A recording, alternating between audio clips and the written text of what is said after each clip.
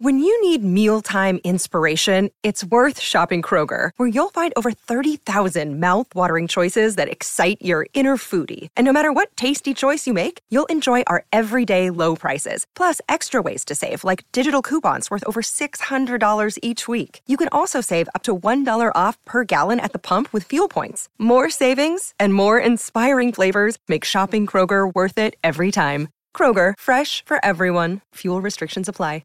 Another day is here, and you're ready for it. What to wear? Check. Breakfast, lunch, and dinner? Check. Planning for what's next and how to save for it? That's where Bank of America can help. For your financial to-dos, Bank of America has experts ready to help get you closer to your goals.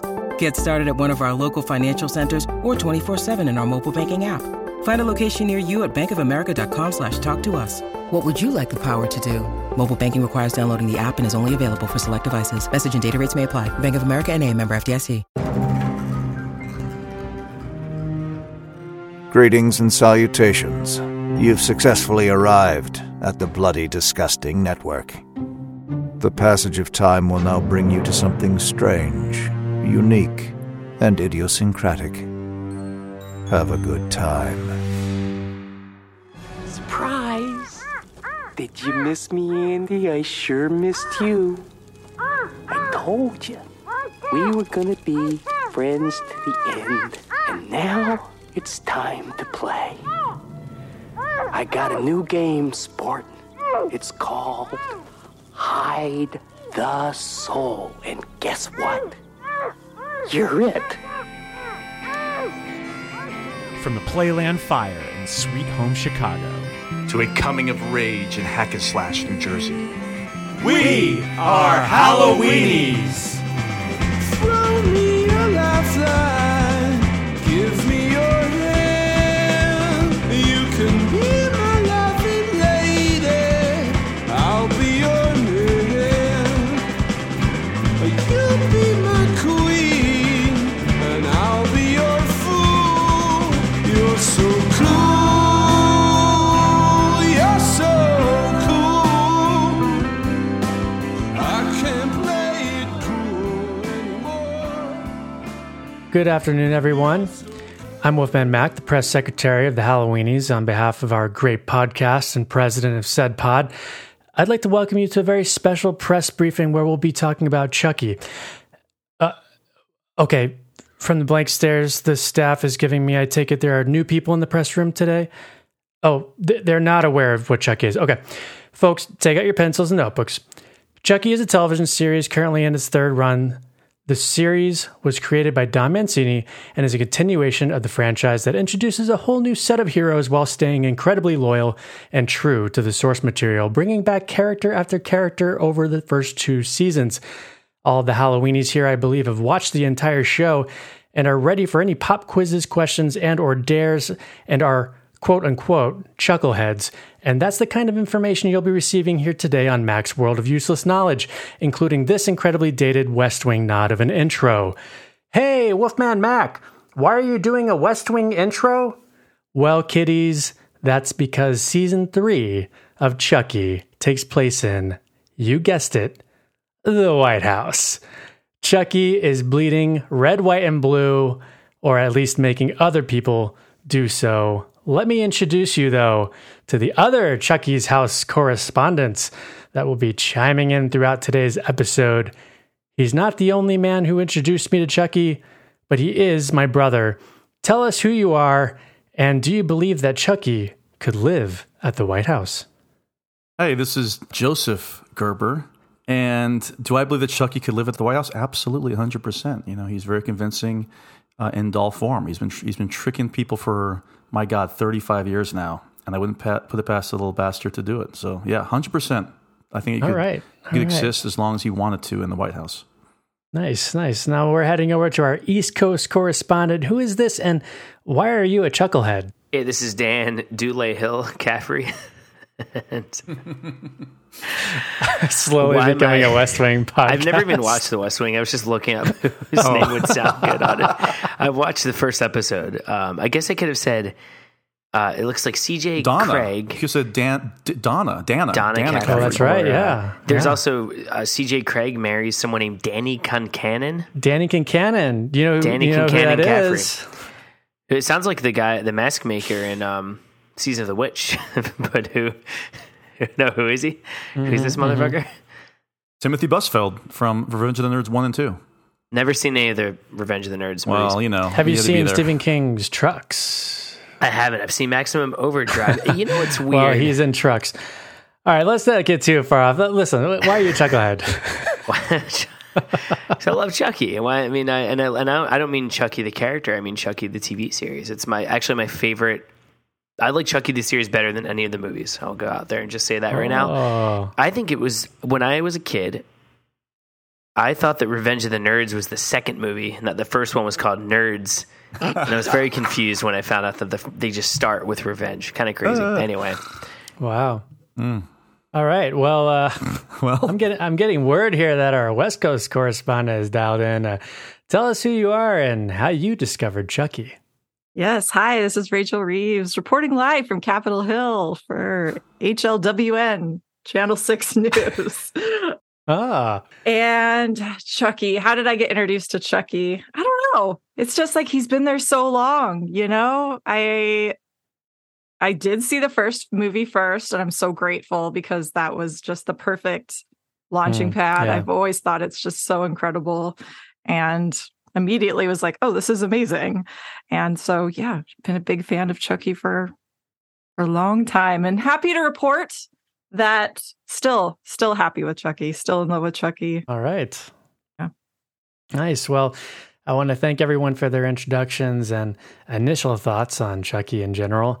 But before we move on, the Secret Service is here and telling me that we need to see something in the Situation Room. And that something is Steve Christie's bulletin board. Hello? Who's that? Oh, hi. What are you doing out in this mess? This is where we cover the news, if there is any, on the franchises we've covered thus far. No update on Halloween, save for Miramax obtaining the rights. I don't have it in me to posit what they'll do with the property, but does anybody have any news there on the Miramax front? It sounds like they're open to expanding it through not just movies, but also onto television. So I'll be very curious to see if any of that pans out. I'm sure we'll do an episode where we heavily pitch those ideas. Dan? I do know one thing about it that I just found out. I have a feeling that they are going to want to make a lot of money. Yes. With this. Yeah. Hold on. Coming in hot again. 2 hot takes. Damn. Whoa. That's, I can guarantee you. Going to want to make the dough. Very little artistic endeavor or wherewithal. Yeah. They just want to make a lot of money. Yes, Rachel, do you have any news that you found out in the last? Well, 5 I've minutes? heard rumors that it, for as far as release schedule goes, it's a good bet that they're going to aim for the fall. Oh, wow. Whoa, hold on. Breaking news. What? Breaking news. Yeah. I mean, they're not going to drop this thing in March like they do most horror properties and things. I think they're going to try to actually tie it to Halloween. I know, pretty wild, but that's just what I've heard. I just got breaking news. This is crazy. This is really weird that we're recording right now and all this is breaking all of a sudden. I'm reading here that they're going to. This is crazy. They're going to disregard all the sequels. You're kidding me. I swear to God, it says right here.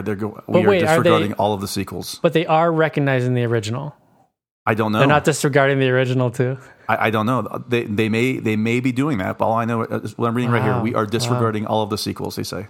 I know we joked just now about it coming out in October, but the last 2 Miramax Halloween films did not come out in October, right? It's July, like August and September or something. That's probably why they're like really pleased with themselves. They got a bill. Resurrection was July 12th, and then I think H2O, I want to say, was also July, because I definitely saw it in summer. It was July 27th, 2 days after my birthday. Huge summer blockbusters. show up in your shorts and tanks, Sweat. hot, sweaty popcorn palm. Well, I mean, as some people on this Sweaty podcast popcorn. might suggest, late July is spooky season, so it does stand to reason. Oh, you know what, Justin? I stand corrected. You're absolutely right. What I've realized why you're so adamant that it doesn't begin in July, like early, is Is this a because good it's bit? because it's your birthday month, and if you have to think Hey. about your birthday in spooky season being early, it's just it just feels like you're just getting older so much faster. No, So I love having my birthday square in the middle, literally in the middle, because it's on the 16th. It's in the middle of spooky season. I'm watching all these horror movies, and I meet up with all my friends. We have a great time, and I keep watching all the horror movies, and it culminates on that 31st day of spooky season when it's Halloween, and I'm usually just leaving work and going home to eat because it's on a weekday. That's it.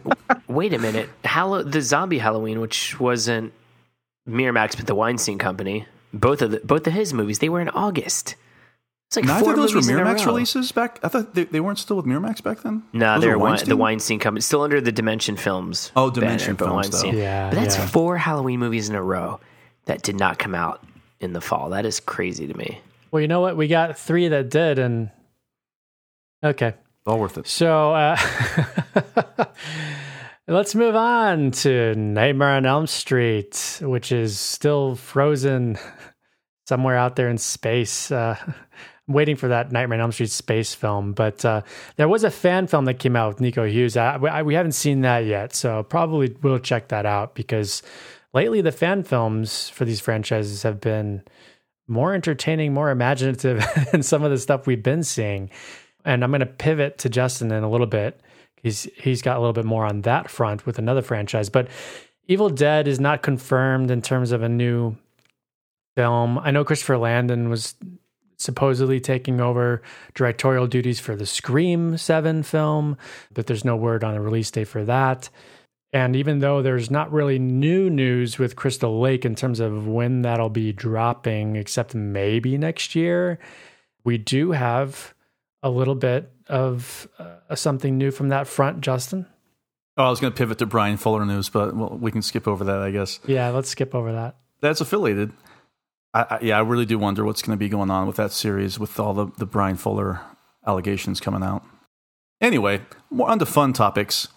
I did see Never Hike Alone 2, the Womp Stomp production. They've been doing some really fantastic short films. I think they also produced the Miko Hughes New Nightmare sequel, didn't they? Oh, really? Yeah, I think they did too. Anyway, writer director, I think it's Vincente DeSanti. Is that right, Rachel? Yeah, that's right. After a cameo at the end of Never Hike Alone, this brings back Tom Matthews from Jason Lives as Tommy, as the lead, and also returning as Vincent Guastafaro, who plays Officer Rick Colon, the guy with the laser pointer gun, whatever you want to call him. Mm-hmm. He's back as the sheriff. And it's amazing. I've gotten to the point now where it's hard to discern between fan films and something you would just watch on, like, and I mean this is a compliment, that you would just pull up and watch on iTunes or Tubi or Hulu. Like, the quality of these movies, It's better than some of that stuff. I know, it's like startling Yeah. better, and in a lot of cases, more imaginative. And the thing I love about Never Hike Alone 2 specifically is that it is truly done as a labor of love. They're not allowed to make any money out of any of this. You know, there's no promises that anything's going to come of this, except they just want to continue the story of this character that they've loved for decades.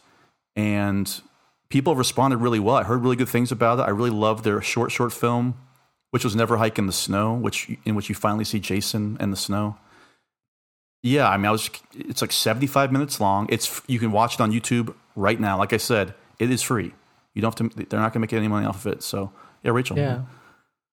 It's so cool. I'm just looking at, their website, and it looks like they've got, they did do Dylan's New Nightmare. Yep. And then I don't know, did you guys know that they also helped put out The Spirit of Haddonfield, the Halloween one? No, I didn't know that. No. Yeah, so they did that, and DeSanti played Michael Myers in that short.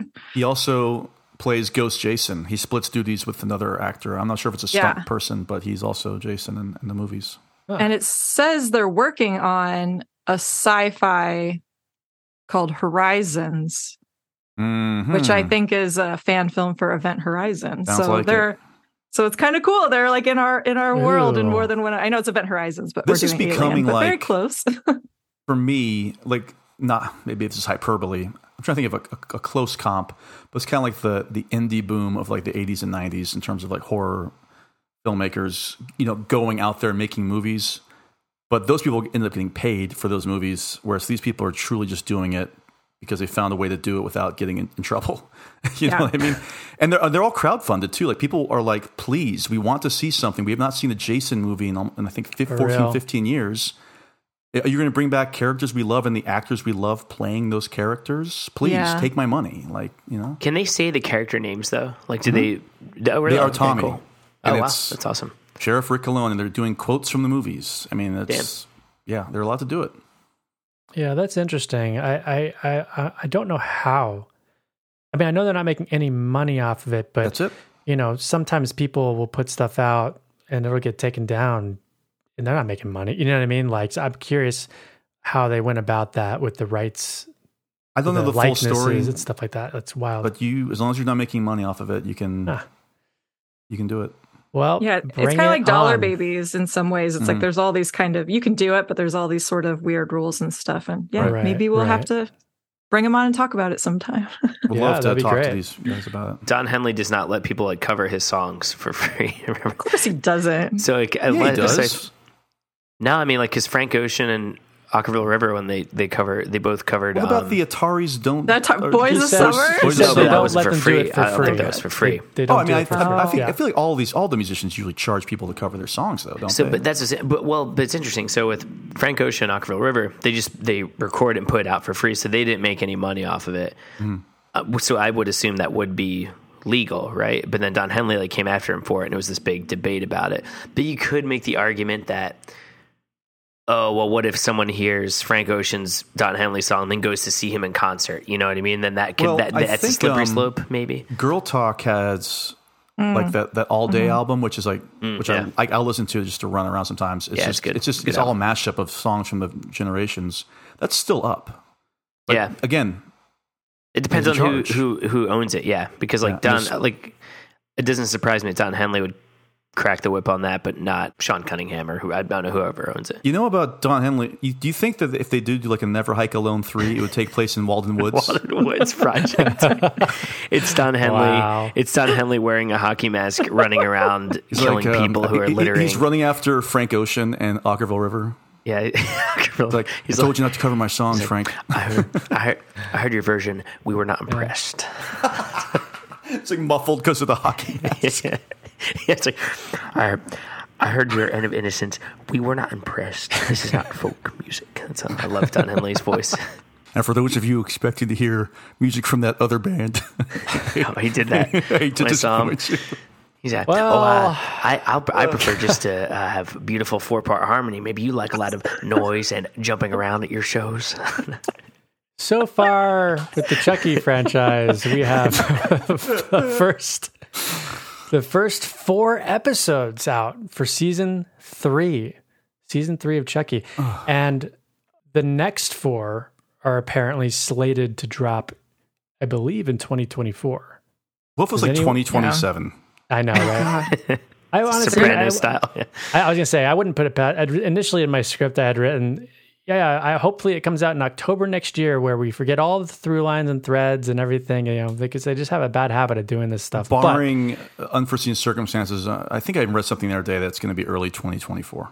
And hey, I'm all about that. Drop it in January, baby. Drop it tomorrow. It's freezing cold. I'm ready for it again. Oh, Let's go. Me too.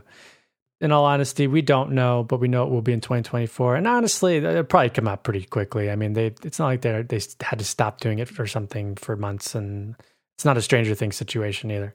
So, look, I'm tired of talking about the present, but speaking of presents, what do we often find in them? I'm talking about presents under the tree. We find toys, and usually they're from Playland Toys. I got the Strangler, Wabash and Van Buren.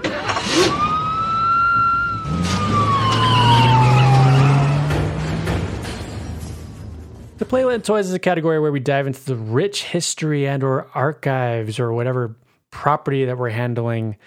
So let me just start off with this. In 2017, with the end of Cult of Chucky, which absolutely ends on a cliffhanger, I suppose they could have just continued making these straight-to-streaming films. However, in order to bring in a new audience and explore broader themes, Don Mancini decided to take Chucky to television. He pitched the whole series with a sort of autobiographical angle to the studios. But before it was picked up, there were issues with who had the rights. This ultimately resulted in the Child's Play remake, which we'll be covering next month. However, to differentiate itself from that Child's Play remake, once it was greenlit, they decided to simply name the show Chucky. It was, in fact, greenlit by Sci-Fi and USA, an unlikely pairing merging of networks, which is, hey, it's brought us this, so I'm all about it. But it was a straight to streaming with an 8-episode season. Mancini was going to write, he was going to direct some of it, share co-producing with David Kirshner, who did the Child Play series, Nick Antosca, who did Channel Zero, Harley Payton, who did Channel Zero and some Twin Peaks and other things, Alex Headland, who worked on As Above, So Below. So in adept hands, good hands, anybody have anything else they want to say about that process and the production of getting to that point? I mean, it makes sense that Sci-Fi would be involved with this. They've done so many of like these kind of things. It looks like they're continuously trying to breathe new life into these properties. Like, see, they did that Day of the Dead show. Mm-hmm. Just going back to the conversation we were having about the TV shows, they did a 12 Monkeys show. Right. Yeah. What else? Oh, that Dominion. USA. You said USA was involved with this, right? Yeah. It airs on both USA and Sci-Fi. They did The Purge. And Sci-Fi's been doing that forever. Like they did that Tremors show. So right. I think it makes perfect sense. I just feel like this is at another level. This is like the crown jewel of these kind of I shows. feel like this is because if this was just Sci-Fi, maybe it would be kind of like No Shots, but like the Tremors TV show with Michael Gross. But I think that USA does give it a little bit of a lift. You know, they're coming off. It's funny, they went from like Mr. Robot to Chucky. But the production value, for the most part, we'll get into that maybe later in terms of some of the visual effects. It's just so much stronger than what you would normally see on a Sci-Fi TV show. Totally. Especially, in the last 5 to 10 years, not the classic era of like Battlestar Galactica, right? It's like you were saying, Justin, it was kind of incredible to me. I was curious about the pivot to television and if there was going to be a huge, drop in quality. But like we just said, even with these fan films, like the quality is there. It's just about who's handling it and who's participating in it. That kind of makes it feel more like something that's a film or I can't think of, not quality television, but prestige television, right? Yeah. So it is kind of wild that we're not only getting this, but we've now had 3 seasons of this show, and in my opinion, I think it's just gotten better every episode, which is incredible to me. I always started thinking, and this is not anything. This is not a knock against Chucky or the people behind it. It's just more like my growing up with television. Like I always started thinking, I don't know, it's just another television episode. It's not going to like blow me away. It's not going to be like something I'm engrossed in or find myself stopping everything I'm doing and watching it and just sitting on the edge of my seat. But God, if I don't always end up doing that, I always end up finding myself not on my phone. I'm definitely watching. I'm like really into the story. I'm laughing. I'm engaged. It's pretty wild that we're getting this. So here's the thing. I know we're here to talk about season 3, but we have to get to season 3. So I want to, and obviously there's so much to talk about with the seasons and with the characters. So I'm going to kind of do like a brief little run through of season 1 and 2 and stop me if you have something you want to say. Sure. And when we get to season 3, what we're going to do is we're going to tackle the characters that are returning first, because there's so much to dive in the prior seasons with them. And then when we get to season 3, we will talk about the episodes. And as we talk about the episodes, we'll talk about the new people that have joined the cast. Do you know what I'm saying? Gotcha. So plot here for season 1. Essentially, we follow a young boy, an artist, Jake, who essentially finds Chucky in a garage sale. Chucky reveals himself to Jake and attempts to manipulate him into killing for him or with him. And Chucky begins to target Jake's enemies, but also his friends, as let's remember, Chucky does not discriminate. Ultimately, Jake meets Devin, a boy who has a true crime podcast and is investigating the Lakeshore Strangler, and sparks fly. When Jake's abusive father is killed, he winds up living with his uncle, and the uncle and his father are both played by Devin Sawa, who's playing dual characters. They're twins. He has a son named Junior, which is Jake's cousin, and he's living with them. Junior's girlfriend, Lexi, is introduced, and Lexi is essentially Jake's bully at the school. One by one, teachers, friends, and family are killed. Jake refuses to give in to his killer instinct and does not take Chucky's advice and stops listening to Chucky, essentially. And Chucky is like, all right, well, I'm just going to try to kill these people then. It's kind of bizarre. But he botches the attempt on Lexi's life. She then decides to team up with Jake in order to kill Chucky. We then learn that Tiffany, Jennifer Tilly, and Nika, Fiona Dourif, from the film series are currently headed to Hackensack to find Chucky. Nika is still possessed by Charles Lee Ray. Andy, Alex Vincent, and Kyle, Christina Elise, return as well from the original 2 films to track down Chucky. This is all in the first season. This all leads to a wild showdown with Chucky, now known as Chucky Prime, who has plans to release like 72 good guy dolls that have all now been possessed by Charles Lee Ray. But each one, however, has their own individual characteristics, much like the Gremmies and Gremlins too. Now, Jake's experience in... Oh, yeah. Sorry. Grimmies. Is that Grimmies? Is that something you just made up? Grimmies? Yeah, I'm coining it right now. Why don't you just call them Gremlins? I don't know how I feel about I have a close Grimmies. personal relationship with the Grems, so... I guess it doesn't save any syllables. Gremlins, Grimmies. Yeah. Same. Well, that sounds like a music... That sounds like when you would give a music award to a gremlin. You would call it a Grimmy. Maybe we'll give Grimmy we'll give Chucky brainy gremlin 1 to 5 Grammys at the end of this. The award for best caca goes to Stripe. Wait, the Grammy. wait, Rachel, you just brought up Don Henley, and I do. I'm trying to imagine like what Don Henley would a gremlin Don Henley would look like. Would you just have that weird fake hair, like that slick back fake top hair, stapled onto his head? If we're in the 70s, it has cocaine smeared all over its nose. It's got its hair pulled back and his sunglasses on. And what I'm excited about, Mac. First of all, Mac, you're doing a great job running this down because I actually forgot about maybe a third of that season 1 the description. Yeah, me too. I'm imagining though, because we've got a pretty good audience now after all these years. I just realized there are dozens, if not hundreds, of people who have Googled Walden Woods in the last 10 minutes to figure out what the hell we're talking about. Don Henley, you're welcome. And so I hope maybe they hung around the page and they started to donate to it if it's still there. So there you go. Maybe. Now back to Chucky season 1. Jake's experience in high school was largely based on Mancini's experience. He said, you write essentially what you know, and what he wanted to do was, I mean, this is putting a lot on his shoulders, but he said in an interview that he wanted to normalize being gay and normalize gay romance on the screen. He also wanted it to be cool, and he wanted the queer communities to feel seen and feel represented. And I feel like he does that here in spades. Yes. Which is really cool. And the fact that this is also something that he's been injecting into the franchise since Bride of Chucky, right? And this is not something that he felt like he could do with Child's Play, because at the time, the climate and the cultural climate was not what it is now.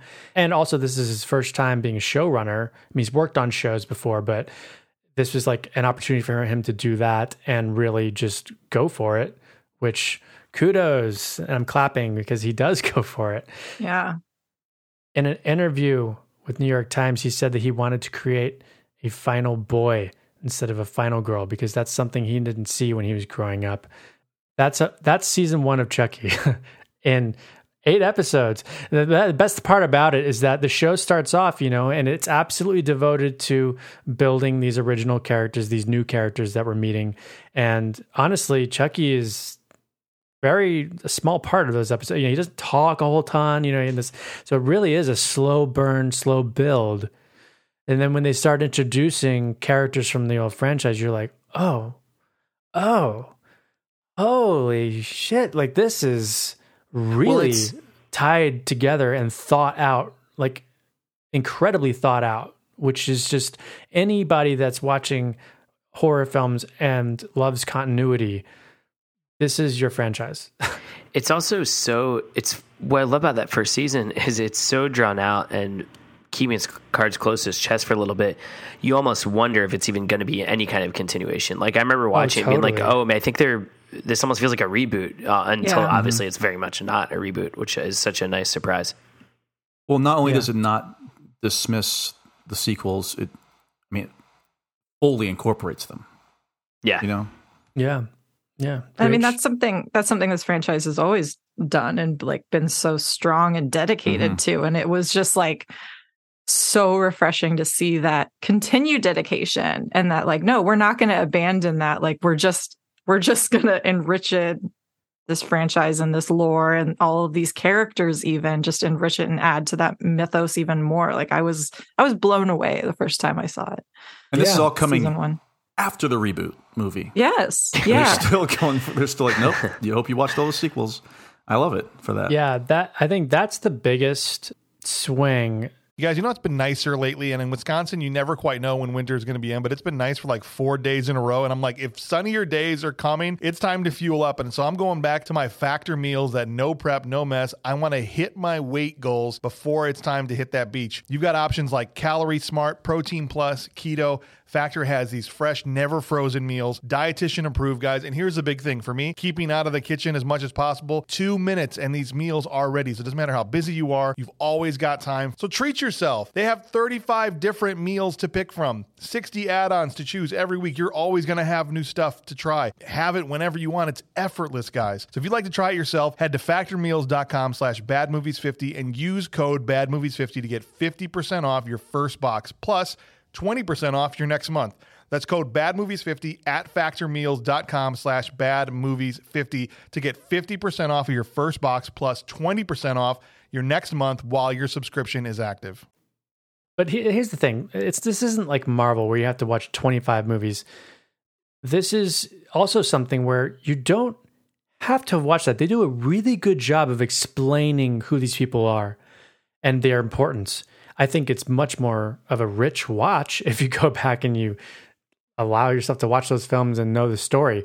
But you don't necessarily have to have watched it, because I do feel like they do a really good job recapping and explaining who these people are, and then you're with them for multiple seasons. So even if it took you a minute to catch up, as soon as you catch up, you're just on board, because it's not like, they keep introducing more people over the. Do you know what I'm saying? Like, they introduce more people, but it's not necessarily from the original films, except for season 2, I guess, which we're going to get into right now. Jake and his friends continue to deal with Chucky, who now embodies multiple dolls. The kids are shipped off to a correctional Catholic school, essentially, via Dr. Mixture, who is a therapist who thinks that there's still good in them, because, basically a lot of stuff. There's a lot of stuff that goes down here. Justin's holding up his finger. Yeah, go for it. Well, Dr. Mixter is obviously named after Dr. Mixter from Halloween 2. Yes, absolutely. I think there's an episode, is it season 2 or season 1, called Halloween 2, as a matter of fact. Season I want to say season 2. I think it's the premiere of season 2, I'm pretty sure. Funnier. That makes sense, yeah. Okay. Really quick. Yes. Just to remember, because if memory serves, Chucky goes trick-or-treating in that episode and just like puts on a mask or something. And I don't know why. Anytime Chucky's wearing a mask and they show him just walking up to someone, we'll talk about so funny. Like, we just walk around like a little kid. Oh my God. He was like a little ghost, wasn't he? He's a little ghost. Yeah. He looks like E.T. or something. It's so funny. Yeah. So basically there's a cliffhanger with season 1 into season 2 where Andy's driving the truck of all the Chucky dolls, and you think he's going to get away, and he ends up driving this truck off a cliff. he disappears. They don't know what happened to him, and they don't know what happened to the Chucky dolls. They think some of them died, or they hope most of them are dead. So, cut back to the Catholic school. It is Catholic school, right? Am I right about that? Yes. Yeah. So the headmaster is none other than Devon Sawa returning with like a beard and glasses. They do nothing to disguise the fact that it's Devon Sawa, and that is the beauty of this whole thing. And again, brand new character. A brand new character. I actually wondered, the fact that they start him off as twins, it's like, okay, that's how they get around it, right? To still have him in the show after the one guy dies, and then they just bring it back every season.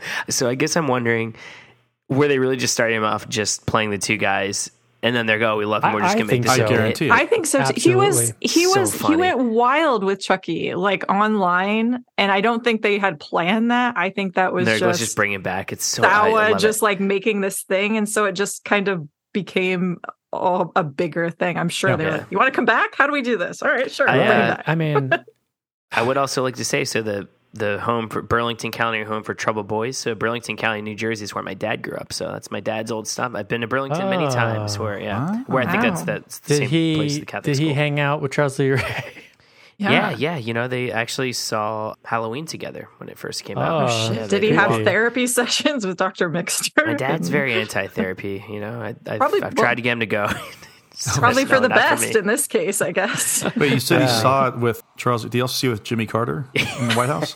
Jimmy. Yeah, both. He actually got to see it a few days earlier at the White House. Jimmy, and then Jimmy Carter private had screening. Private screening. It should be noted, if people don't get that joke, then that means that they are not subscribed to our Patreon. So you should go to patreon.com/HalloweeniesPod, listen to our Halloween 4 commentary, which should have posted by the time this episode goes out. And you'll get the joke. It's kind of crazy because they saw the advanced screen at the White House with Jimmy Carter, and then they loved the movie so much they wanted to see it again on Halloween night. Incredible. But that also meant that they missed the White House Halloween party that year, which was on Halloween night. So, you know, you pick your battles. Well, the most exciting part about bringing Sawa back is that it's just fucking fantastic that they just don't even pretend to try to hide the fact that it's him. And that to me signaled that they were always going to bring him back, and they did not disappoint with season 3. But the most exciting part of the second season is the re-entry of Glenn and Glenda from Seed of Chucky. GG. This time in the flesh, played by Lachlan Watson, who's non-binary, continuing to flesh out and dive deeper into those characters, and that character explored, left hanging at the end of Seed of Chucky. They also introduced a character, Nadine, at the school, played by Bella Higginbottom, but she goes the way of the dinosaur. But we Mac, Bella Higginbottom from Mighty Ducks Game Changers. That is what she's from. I could not place. I felt like I knew her from something. I remember. And I was a Game Changer head there for a minute. Yep. Season one.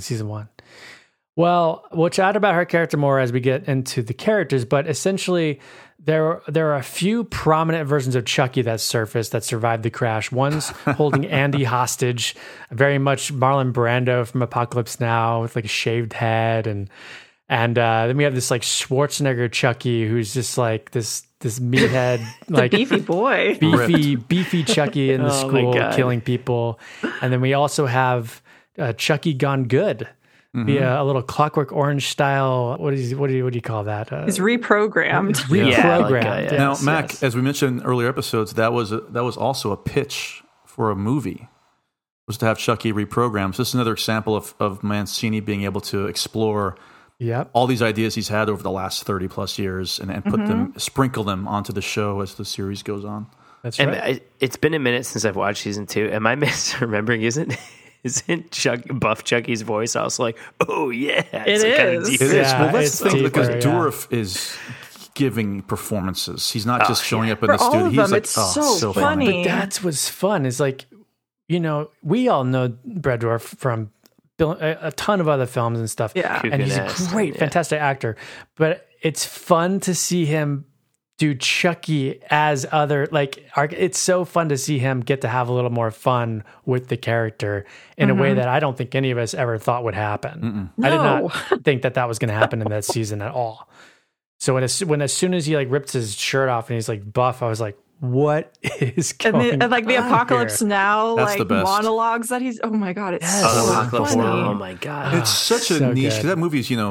That movie's 45 years old. So I wonder even how much of the Chucky audience knows what the Colonel Kurtz that he's pulling for. Pulling from. Like it's. Yeah. I don't know. I mean, Wait, it's not Chucky's- Colonel Kurtz. It's Kurtz. Oh yeah, Colonel Kurtz. Yeah. Well, there are a lot of very young Chucky viewers too. I feel I like know. he's kind of made. I mean, it's funny now because he's based on a kid's doll. But last year I saw a ton of like 7-8-year-olds walking around dressed as Chucky. Wow. Mm-hmm.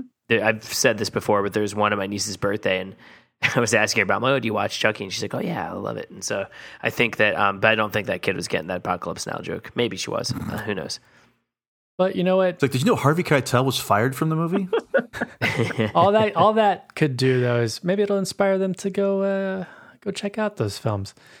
Buff Chuck dies, but is risen, and there's this nun that's there that thinks, right, so crazy. This is wild. Thinks it is Christ reborn in this doll, and they ride that out for a while. Which I will say, like this, fantastic. Mancini really does feel like he gets free reign to do whatever he wants. It feels like I don't think he gets any notes one way or the other, because this show goes there in terms of like jabs at politics, jabs at religion, jabs at everything, and it's genre, the actors, especially genre. Yeah, Jennifer Tilly. Oh my god, yeah. Oh, personal, speaking of personal. Jennifer Tilly, there's an episode in this season that centers around like her birthday, and you just get everyone under the sun It's incredible. as themselves. Incredible. And it is incredible. I mean, if you've listened to this, you've probably seen it. So I don't need to go into it, but it's a great, great, great episode. All in all, this all ends up leading into the season ender with Sawa, Nika, Jake, Lexi, Devin, Glinda, Dr. Mixture even. They all like band together weirdly to try to exorcise Chucky from Nika to put an end to this once and for all. And Charles Lee Ray's I already incorporated that in. I thought I left it out. Ultimately, they think they're successful. They think that the Charles Lee Ray is in the doll, and Dr. Mixture escapes with the doll, and then they blow the doll's jaw off, and they think that they're killing the last Charles Lee Ray doll, but little do they know that there's a little body swap, and he's now in Dr. Mixture. So kind of ends with them, most of them thinking that it's over. They think that I think that they do maybe realize they have to track down some of the Chuckies, but they talk about that in the beginning of season 3, where, and we'll get into that in a minute. So that's season 1 and 2. Generally, I'm sure we'll come up with more things as we talk about the characters, but in an interview, Yahoo Entertainment, Don Mancini said that he's been long interested in haunted White House lore. Does that surprise anybody? No. I think at one point he kind of wanted to he was trying to feel like maybe doing something on its own in that right. But welcome to the season 3 brainstorm sesh. And he was like, oh, why don't we just work this into Chucky? He's never been to the White House. So that sounds like exactly what they did. Ultimately, I said doing research, I wanted to write something about it for so long he said doing research on that, he wanted to write about it for so long, but I was thinking that logic would dictate that at some point he'll jump the shark, even further. And so when I found out it was going to be at the White House, I was like, of course, like it's going that extra step, another step, which is crazy. But he did say that the important thing to do, though, is always try to keep one foot on the ground, which I will say it always feels like a Chucky show and or vehicle. It doesn't all of a sudden become like a reality show or something. It doesn't become so wildly different. They're just exploring different themes, but it does feel grounded. I do feel like I'm still on the same page as them. It's not like I've totally lost the thread somewhere along the lines. But that's my little wrap up of the first 2 seasons into season 3, which we'll get into more. But first, we've got to talk a little bit about, and I'm going to toss it over to Rachel in a second, but the score. Is this shit? Never mind, child. Jesus, the music scene's gone to hell since I've been dead. That's more like it. Joseph LaDuca, who we have talked about many times while discussing this franchise. And not only this franchise, but Evil Dead and other ones. So not going to try to rehash anything there. Just go back and listen to literally any of those episodes. You'll hear him talk about. But yeah, incredible guy. And they brought him back for Chucky. And of course, he was like, yeah, sure. Why not? And I kind of love what LaDuca does in all of these seasons. It just like so many other aspects of it, it feels like he's having fun.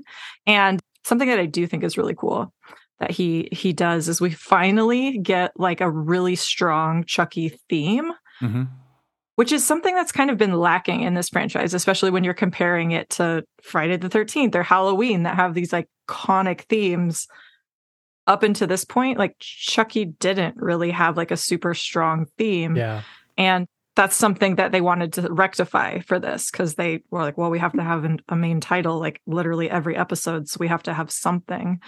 I interviewed him a while back, and I know I've mentioned that before for Vilingo. And so I asked him about that. And he said that that was actually Universal's decision, that they kind of said like, no, you guys have to have you need a really strong theme. So they recommended Graham Revels from Child's Play 2 was kind of like the strongest in the past of what they've done.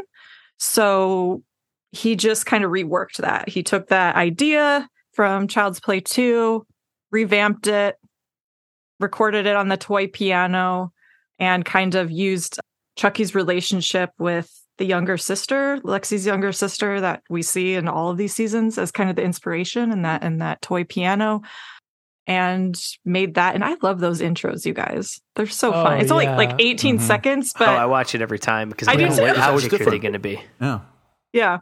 And I wrote down all of the intros for season 2 and into 3, but I don't have the first ones. Season 1, so I don't know if we'll go through them because I've got some stuff for season 3 about that too. But we'll talk about season 3 for sure. Yes, so they made that really strong title, and we get that a lot, and so it finally feels like Chucky has a Sonic identity, which is kind of cool. But just like so many other parts of the series, we see all these reference nods and these genre nods and these other film nods, and LaDuca does that as well. Like in season 1. There's that episode, I think it's called Cape Queer, and the whole thing is like a Cape Fear episode. And he mirrors the scores for that. He does that in season 2. And then even, and here we get little nods in season 3 with like the Amityville. And so I don't know. It just seems like he's having so much fun. And and also the Colonel Kurtz character from Apocalypse Now. There's like Apocalypse Now, Doors type music. Yeah. Especially in his final moments. Yeah. So I love LaDuca doing this. And, you know, he hasn't historically done a ton of TV, but it's really cool to see him in this medium. And I think it is just another really strong asset to this series. And it's cool to see him, 3 seasons, still doing it. I imagine he's going to do it as long as he can. He seems to like working with everybody. It's rare he does TV. It's funny, he did do, speaking of horror movies gone to TV, he did do the Ash vs. Evil Dead show as well. Yeah. Well, that team.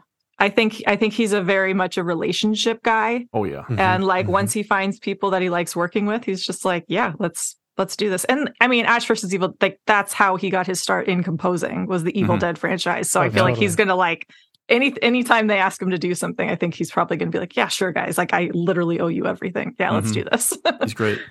Yeah, I truly love the theme, and that was really something that was lacking. We've talked about that in other film episodes because they really didn't carry over anything from the first, and I think it's because they tonally changed a lot over the course of the films. But it's so nice to have that, because like I mean the Sonic identity thing that you mentioned, like that's perfect. That is exactly what it is. I think if they were ever going to do it, I figured the closing credits music and for the first movie is really good, but they never did anything with it. They never did anything Well, and with it's it, different so. composer. Like they changed kept moving around. composers so often. So I think it's kind of hard. It's like somebody who wants to come in and then be like, oh, you just want me to do what that guy did? Well, why didn't you hire that guy? You know, so they changed so much. And so it's not till we get LaDuca that they're able to really just be like, okay, this is the sound and we're going to keep going with that. And I think it's pretty perfect. And sometimes it's so animated. I originally in the first season, I kind of put me off. I was like, what are we doing here? But then you have to stick with it because it absolutely is like, I can't think of anyone else scoring it now because he has so much fun with it. And what an awesome job to have basically. And just about, hey, we're going to do this in this episode. You're like, oh, you're going to do Phantom of the Opera stuff. Like, it's just like, it's wild, you know? Mm-hmm. All right. Anybody else have anything to say about the score or anything in particular with this season? In season 3, Lexi at one point plays "Don't Fear the Reaper." Yeah. And I have to say that I am still not sick of this song being used in movies and TV shows. I've got a few I've listed here just off the top of my head. The Stand, famously, the miniseries from ABC back in the 90s. The original Halloween. The End of Halloween Ends, which is extremely effective. The First Big Kill in X. Yeah. Netflix's 1899. And there's something else that was in a trailer for recently, actually. I cannot remember what it was. It's not a horror film, but it was just used in the Iron Claw. Yes. The wrestling family movie. Yes, that's right. Okay. But it's also in Scream. Yeah, Scream. I love when it shows up in these horror franchises. Typo negative, isn't it? Covering it or something like that. But what's great about that, as soon as it happened, I was like, I feel like it's making its way into every franchise at some point. And I love that it finally surfaced here. And yes, I'm never bored with it. Sorry, Gus Black, not Typo Negative. Typo Negative covers Summer Gus Black. Typo Negative covers Summer Breeze, and I know you did last summer. Yeah. Beginning. Good wait, one. I'm sorry. The Seals and Croft song, Summer Breeze, is covered by Typo Negative? And I know you did last summer. It's on my Spotify liked playlist. I love this. Is it like electric version of Summer Breeze? The first thing you hear... I gotta listen to this. The first shot. I know you did last summer before the camera comes up on the cliffs. It's just blackness, and you hear down, and his voice. I don't even think I registered that was Summer Breeze. Yeah. Okay, well, Peter I'll Steele. investigate that later on. All right. After I donate to Walden Woods Project. Hey, it's Kaylee Cuoco for Priceline. Ready to go to your happy place for a happy price? Well, why didn't you say so? Just download the Priceline app right now and save up to 60% on hotels. So whether it's Cousin Kevin's Kazoo Concert in Kansas City, go Kevin, or Becky's Bachelorette Bash in Bermuda, you never have to miss a trip ever again. So download the Priceline app today. Your savings are waiting. Go to your happy place for a happy price. Go to your happy price, Priceline. Well, we've talked about Summer Breeze, but let's talk about Chucky in a category we like to call Here's Chucky. A good guy. I knew it. I knew you'd get me one. Show me how he works, okay? Hi, I'm Andy. What's your name? Hi, I'm Chucky, and I'm your friend to the end. Heidi-ho. All right, this is the villain progression here. This is Chucky's Chucky from little baby Chucky to now Chucky. This is in season 3, I believe, and correct me if I'm wrong, supposed to be the last surviving Chucky. This is Charles Lee Ray's the origin, the prime Chucky. Yeah. So which makes me die laughing, is he's still transfixed on Jake and his pals. Mm-hmm. But it's more so, I feel, because they've been actively trying to find him and hunting him since the end of season 2. But wait, is he actually transfixed on them, or they come to him? Right, but do you think though that Chucky would have just let things lie and never would have gone after them again? And if they just walked away, Do you think No. that he would have Think about not ever? He would have absolutely found them. At He some would have done point his and work killed at the them. White House first, because Yes. I think Yeah. first and He's on their foremost, he list. has to. He's on the yeah. list. Yeah. Yeah, Oh, he has that's to right. on He's the got list his kill first. list. Yeah. Yeah. He's still dreaming about killing Andy 35 Yeah. years later. Oh, God, I He's can't got wait to talk about but that. Chucky has priorities, and his priorities are get rid of these crow's feet, and That's right. then I'm going to text Devin and say, That's right. "Fuck you, Devin." Fuck you. Come on. So- to taunt him to come to add to the list. Yeah. Yeah. What folks are talking about here is basically the whole idea that Chucky is aging now, and he has fallen out of favor with Damballa So stupid. because they tried to exorcise him, and Christian magic has touched him. So funny. He has to prove himself again, or so some people think, and are telling him to do that. I love that angle in this. Mhm. It's so ridiculous. I didn't see it coming. Well, But- think about it, because for years and years we've always talked about voodoo and other religious cultures from other societies, and now to finally say it's like that wicked Christian magic is kind of like, oh yeah, here we go. But also like reclaiming it. It's not necessarily like voodoo. It's like a whole other thing. It's like That's what I'm Damballa. saying. It's We're getting something it. Yeah. else. Yeah. Exactly. Yes. And another thing that I love is in that sequence when he's talking to that doctor at an actual doctor's office, which is So ridiculous. funny. Like The from scene is so Beetlejuice or ridiculous. something. Oh my God. It's Like so that waiting room. funny. And Yeah. no one questions it. I love too. He's like, I- Dad, tell no me one what, how questions long do it. I got? Like, And he's actually just horrible. talking to him like he's a normal person.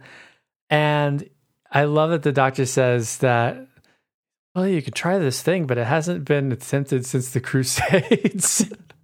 Like I just the wanted to scope chime in of here. this thing is so ridiculous now. It's in a good way. I just want to chime in here and say the only thing funnier to me than, we're jumping around at this point. We're talking about season 3. Okay. The only thing funnier to me than when Chucky screams is those rare opportunities, which Dan, you hinted at, when Chucky is not wearing his good guy doll costume. Yeah. And like, for instance, if you watch this scene, he's dressed in a hospital gown with like no socks and shoes on. Like he actually prepared to speak to the doctor in broad daylight. I think to myself about like when the babysitter is killed in the first Child's Play and to where we are now. It's just incredible. He literally gets a prostate exam or something. I know, Like what? God. Like what? And he's not like complaining about it. He's like, his legs are kind of kicking back and forth. He's listening to the doctor. Like, Well, no, we see moments. I mean, the show's called Chucky, right? So we actually see moments of him. Not, I mean, he's always an asshole to an extent, always a murderous, psychopathic doll. But we really, between all the different types of Chuckies and then Chucky Prime just showing vulnerability, we really do see every side of Chucky, which is so funny. And I don't know. I keep thinking like, with Freddy, right? When we got, I mean, as much as I love Nightmare on Elm Street, you kind of get Freddy'd out as the series goes along, and the way he evolves is just becoming funnier, which doesn't work. I feel like every evolution of Chucky as a character has worked so well, and you keep expecting Mancini to drop the ball, and he doesn't. It's like he's sinking shot after shot with this show, and even I keep expecting him to run out of story, and he doesn't. It's like he's pulling moves out of his. I mean, not just him as writers, but like it's kind of amazing. Like it doesn't run out of steam ever. It is amazing. that's what I wanted to talk about, is because you say like how Freddy was no longer kind of funny after a certain point. He kind of got annoying. I liken it to kind of, and look, I'll still watch these shows probably, like Cobra Kai or Stranger Things, when I kept thinking to myself, like, that joke isn't funny anymore, right? But I still laugh just as hard as I did years ago when Chucky is talking. I'm not sure if it's just the aesthetic of it being this cute doll saying foul things. It's like great contrast. Or if I'm just thinking it's also fucking, you got Brad Dourif doing it, not just some, no shots again, no name voice actor. Like it's Brad Dourif still committing, giving 1,000%, 35 years later. And the writers that Don Mancini has brought on still know how to write him, because I feel like they probably grew up with the doll and the franchise just like we did. I think he's a very giving creator in that regard. Because if you look at the credits, he co-wrote the first and fourth episode of this new season. And as a showrunner, look, as a showrunner, you got your fingerprints all over the show, obviously. But he does have faith to kind of just let a multitude of writers write episodes, and they capture the idea of Chucky so good. Like, there's no line, because it's gotten so outrageous, right? I feel like it jumped the shark decades ago.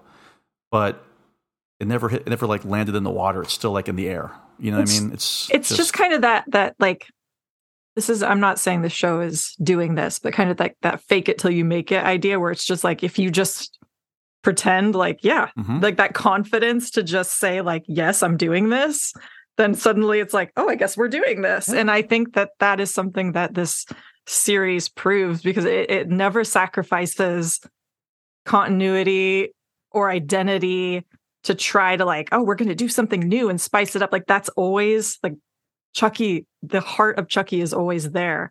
And so it's just like Chucky himself, it just retains this confidence, even when it maybe doesn't necessarily fully earn it, but like, it's just like, we're doing this and we're going to give it 110%. And I'm with them. It makes me just go along for the ride, and it just kind of washes over me in like the best way. Like I'm going to go with it. It's a sincere version of the Key and Peele Gremlins 2 sketch. It's like, okay, then we'll have Chucky. We'll have one Chucky who's like Arnold Schwarzenegger. Then we'll have a Chucky who's Colonel Kurtz.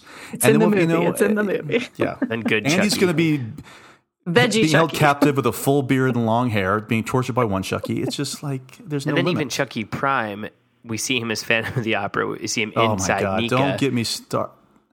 We see him as an old man at the end. I mean, even Chucky Prime, you see in several different. Well, and then ways. also, even when they did the whole like Chucky reprogram thing, I thought we're running out of ideas. No, absolutely excellent. That the way they executed all that, it ended up being really funny. And this is the thing that I wanted to say with what you were talking about with Nightmare on Elm Street. Nightmare on Elm Street was always horror and was always going to be hardcore like horror. So what happened was Freddy became funny, but everybody else was still acting like it's a horror movie with no humor. Yeah. Whereas Chucky just increasingly became more funny, and there's still horrific, violent things going on, but it's not, and it still has moments that are like scary, but it's absolutely leaned and embraced the comedy aspect, which is why Chucky is just so, still resonates, is still funny, because he's always funny. He was always a little shit. And he's still that little shit that you loved in the first movie, but you're on board. It's just, it's so funny to see how, and so it's also a franchise that it's like, what else do you do with this if you try to keep it scary? The Joseph LaDuca score that Rachel's talking about, that main theme, it reflects the show, and the show is based in a funhouse reality. Yeah. And that's why you get more reign to do whatever you really want to do, because it is a heightened reality. No matter how serious things get, it's all still a little bit heightened, where you're able to still laugh at it, but still remain invested in, I hope Lexi finds her sister. You know what I mean? Oh, right. The emotional depth to these characters is like, I'm loving it. You guys, I cried 3 times in season 2. Like, when Colonel Kurtz died and they did the flames and the profile. No, but just no. And they were all like Nadine's death, like made me cry. And then like multiple times with Jake and Devin, and just like that relationship and the relationship of this like trio. It's that balance, I think, is so important, because it keeps you invested, not only from a comedy level, but at an emotional level. Like, I care about these characters. When I got the most, and I mean this, this is not podcast talk, I assure you, I got literally emotional, was at the end of season 2, when Andy and Kyle leave and they have that brief flashback to the end of part 2. Yeah. I was like, oh, wow. I was like, wow, they really pulled it off. And it's been 30 years. I can't believe this is happening, Since we're talking about Chucky, I do want to say, because I've alluded to this on previous episodes, on the show, what's overtaken Park This Piece of Shit as being the funniest moment in the series for me is, I think it's the season 1 finale where it's all the Chuckies. And as you know, the reason Colonel Kurtz turns out the way he is because he's bald, like he's the one bald Chucky. And they're all making fun of him for it. And it's before he's transformed, and he's almost like timid, like, oh, like, I don't look that bad, do I? And the other Chuckies are, yeah, you look great. like looking, I don't remember the exact line, but they're like, oh yeah, bald guys, they look great. And like, I don't know. It's so stupid. I mean, I guess it is necessary because that shows his origin story, but like, I like rewound that several times. It was so funny. Like, seeing a bunch of Chuckies make fun of another Chucky for having no hair was just comedy gold for me. Yeah. And like, there's Brilliant lines, brilliantly funny lines throughout this whole thing. We've already started talking about the characters that have those lines. So let's move into our next section. No, we can't possibly move yet. We need to spend at least 35 minutes on episode 4 where Chucky is just walking around in that family opera costume. Well, we're going to get there. We're going to get to the episode What breakdown. section are we going to get into that? I told you at the beginning. I broke it out for you. I said we're going to go into that right after we talk about all of the original characters and go into their season 1, 2 stuff. Okay. Go ahead. Don't worry. We're going to get to it. We're going to get to it. Oh. All right. This section is called Good Guys and Glindas. Tiff?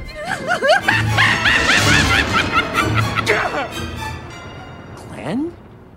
Guess again, Daddy. Glenda? That's my name. Don't you wear it out. Oh, shit. So here we're going to talk about the returning characters to season 3, which are basically the mainstays for season 1 and 2. We've already kind of talked about some of them, so I just want to make sure we didn't miss anybody as we go. So Jake Wheeler, Devin Evans, and Lexi Cross, played by Zachary Arthur.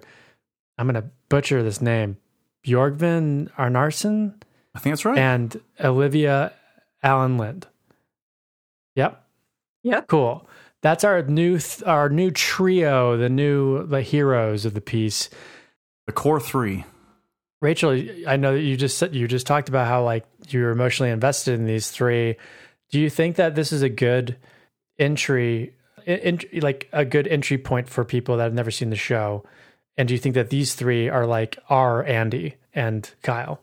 Totally. And I think that like, okay, something that I love about this whole series is just kind of the cross demographic appeal and how they've been able to do that. And I think these characters are so crucial to that because they inject such a youthful energy into this franchise that I think is really important when you're bringing it to TV and introducing it to a new, demographic of people who might not be as familiar with that. And I think that while some shows may try and lean too hard into feeling youthful and tapped into, modern youth culture. Totally. Thinking about like the I Know What You Did Last Summer series that I know we've talked about, or Teen Wolf. Dan, you loved that, didn't you?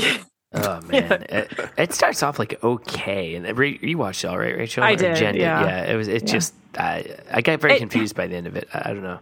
Rachel, didn't you cover it?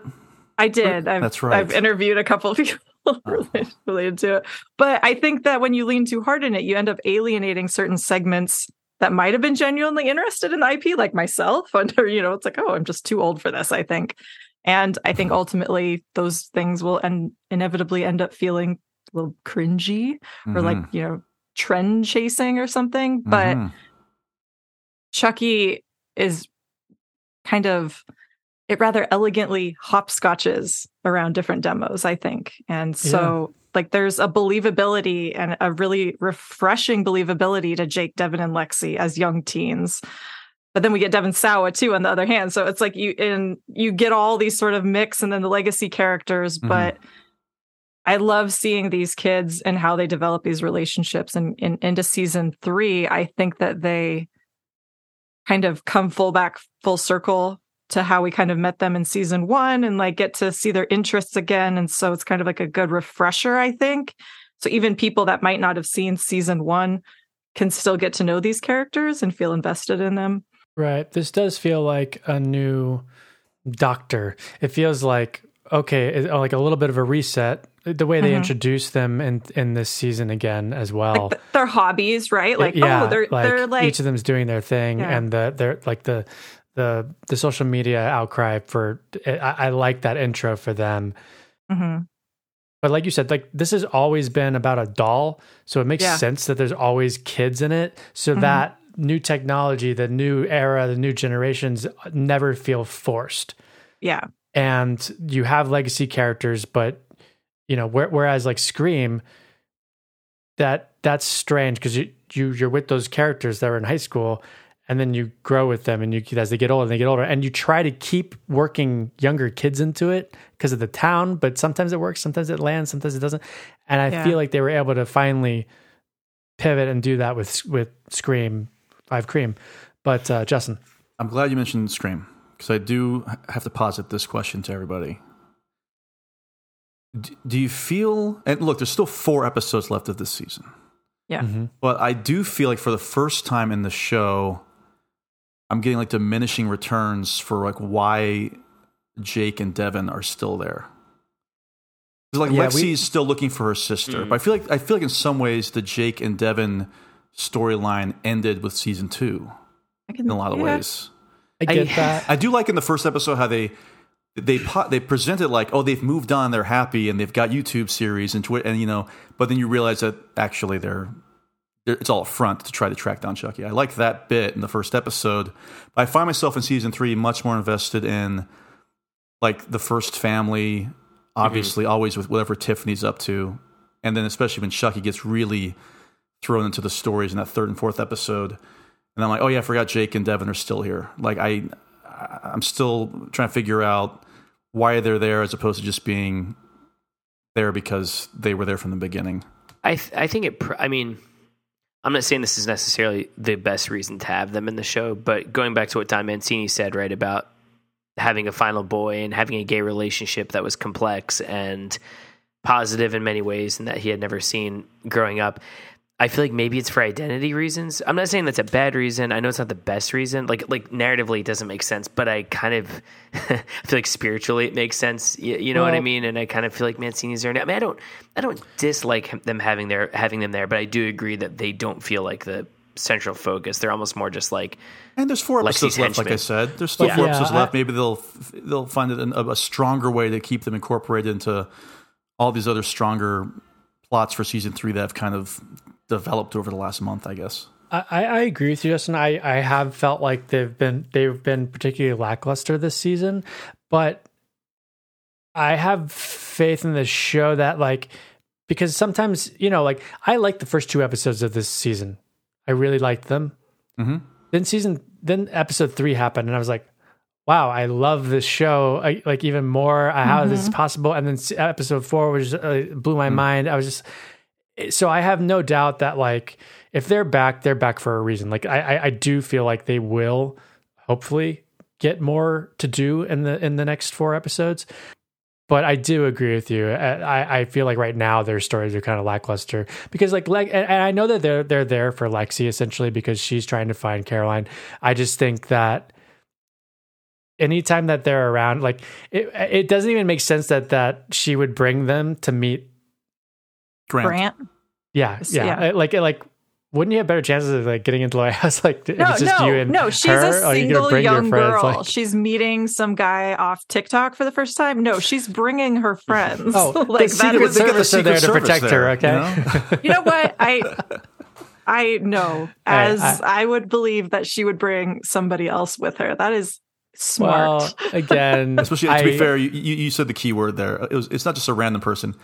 It's a TikTok influencer. You know, I think that makes sense that you would have need some support just to be certain. Bring some support. Well, let's keep it rolling here. We're going to keep talking about them as we go. Oh yeah, sorry. Go for it. No, that's I do love seeing their evolving relationship so far in this. Like I appreciate that Mancini in this first few episodes and we can talk about that more later. Yeah, we'll definitely get there. I agree with you on that point. Okay. They do introduce that right out the gate, which I appreciated too. Oh yeah, they're waiting for they're trying to have their first time, but it keeps getting interrupted. Yeah. And that is something that they definitely introduced in this season. I was like, oh, they're taking it to the next step, and so that it is progressing on that front for sure. So we're introduced to, but returning is President James Collins and First Lady Charlotte Collins, Devin Sawa and Laura Jean Charostecki. We'll hold on them. Miss Fairchild returns. She was their teacher, I believe, right? The cool teacher from season 1. Cool teacher of season 1. We'll get into her because she's really active in this. Nika returns. Andy returns, albeit briefly so far. And we have Tiffany. Yeah, Tiffany. Absolutely, Tiffany. I had Caroline Cross. And I don't know. Is Laura Loughlin showing up in the next? Not yet. Yeah. Or Billy Boyd. I mean, I don't know where they're going to go with that, but we'll see. So there's a lot on the front of this. These next 4 episodes could bring a lot more to the table. which is great because, we've done so much already. And I actually really like the new characters. So let's get into episode 1, which opens with the American flags folding and twisting into the name Chucky. We're in the White House, and I love that the president and first lady are hitting that bong in their quarters. Okay, you guys, we're talking about that. Did you catch, I feel like there's some strong poltergeist vibes. Oh, yeah, absolutely. Sure. Yeah. Because you think that they're square. You think that they're square the way that Grant positions them right before they cut over, because I think he's talking about trying to hide doing drugs in the White House, right? Yeah. And then there they are. Yeah. Yeah. Then it's like very much like poltergeist, but also like there's a clown picture we see in the first episode where the young kids like wall, and they like, there's Teddy checks the closet. And I was like, oh, this is like all this poltergeist stuff. But also like a bigger picture, the idea of like nowhere is safe in the American home. And, even the White House. Also the ideology and the idea, like, this place is built on blood. Exactly. Yeah. And what's disturbing to me, the most disturbing thing of all is that somehow Devin Saw was older than Craig T. Nelson was in Poltergeist. Wait, shut up. Yeah. Google Craig T. Nelson. Right. I believe you. That's just it's crazy, right? Mm-hmm. Which also means that I am older than Craig T. Nelson was in Poltergeist. So, well, you're doing all right. All right, there we go. Thank you. I appreciate it. As Rachel mentioned, Devin and Jake are about to take the next big step in their relationship. And one of my favorite parts of this episode is when they start getting the cryptic texts from Chucky, and Devin says, "Mine just says fuck you, Devin." I like spit out my seltzer water. Like that was so funny to me. And Chucky's struggling to type probably too, And you get that line from Jake where he's like, "We're gonna kill Chucky once and for all," and then Devin's like, "Again." And he's like, yeah. I mean, it's so aware of itself in a really good and fun way.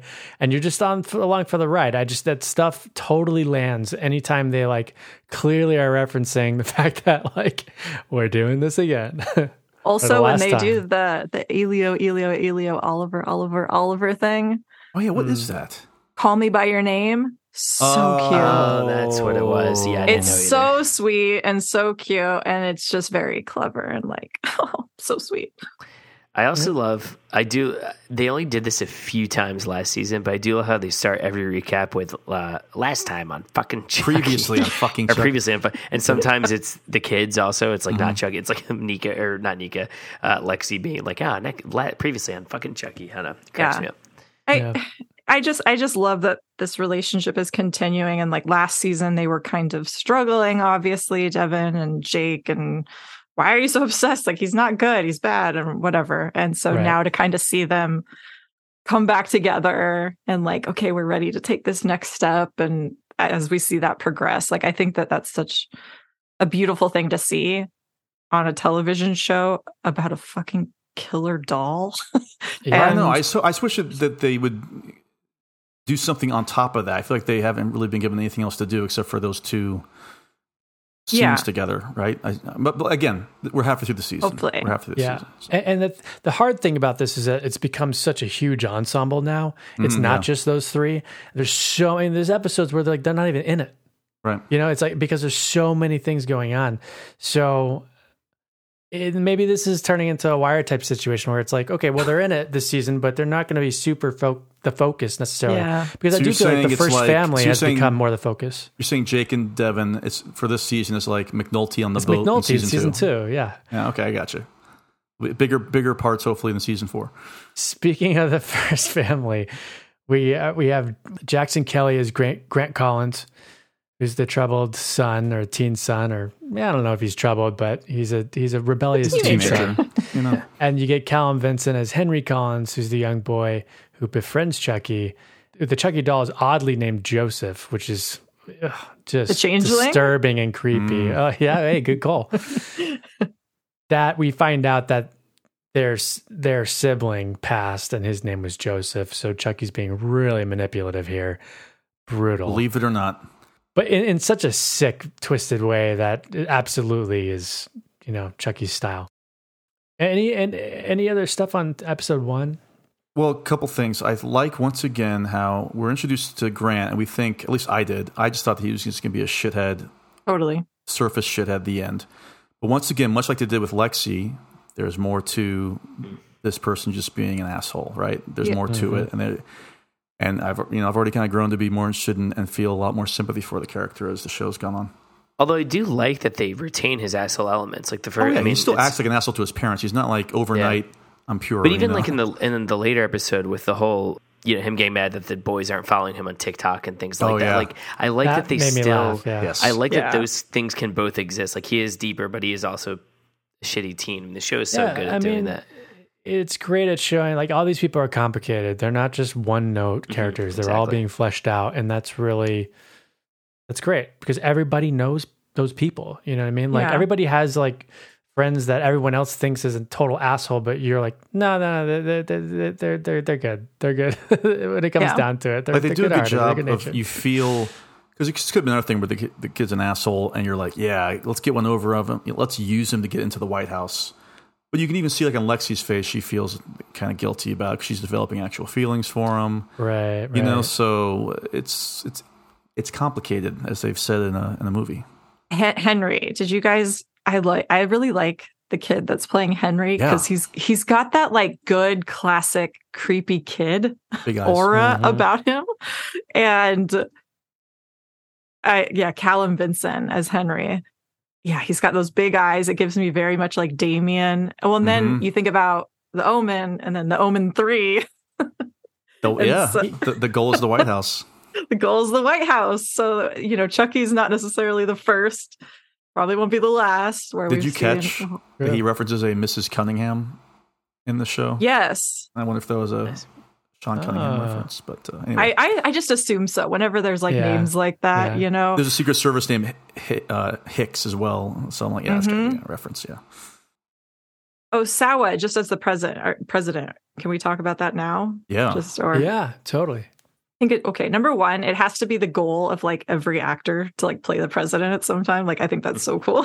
Have that on your CV. Yeah, I'd be like, I played the president. What is he? And he's the first independent elected, right? Is that right? Yes. Which is also like is very a way to cross the aisles from a storytelling basis to be like, let's not. It's a political setting, but also for a everybody, big fuck you to both sides, right? Yes. To just be like, right. He's independent. I also love that he's Canadian and he's playing the president. I didn't realize Devon Saw was Canadian, actually. I didn't know that either, actually. Yeah.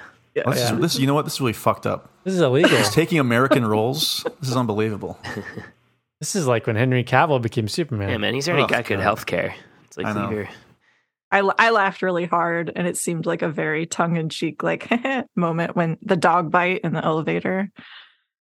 Do you guys know about because of Biden's dog? And that one dog has bitten like 12 people or something. What's like the 12 name of that dog again? Like Maverick. Maverick. Is it Major? Maybe it's Major. Well, one of them Maverick's died. one. The other one they got rid of, and then I think the third one is still biting. Biting people to this day. It's just like it doesn't belong. It doesn't belong in the White House. I don't blame the dog. The dog. No, I don't either. That's not a house for a dog. But it's just funny that that worked its way into the thing. Yeah, that's right. But it was actually Chucky, not the dog. Do you guys just want to talk about each opening real quick? Justin said that you took some notes. So go for that.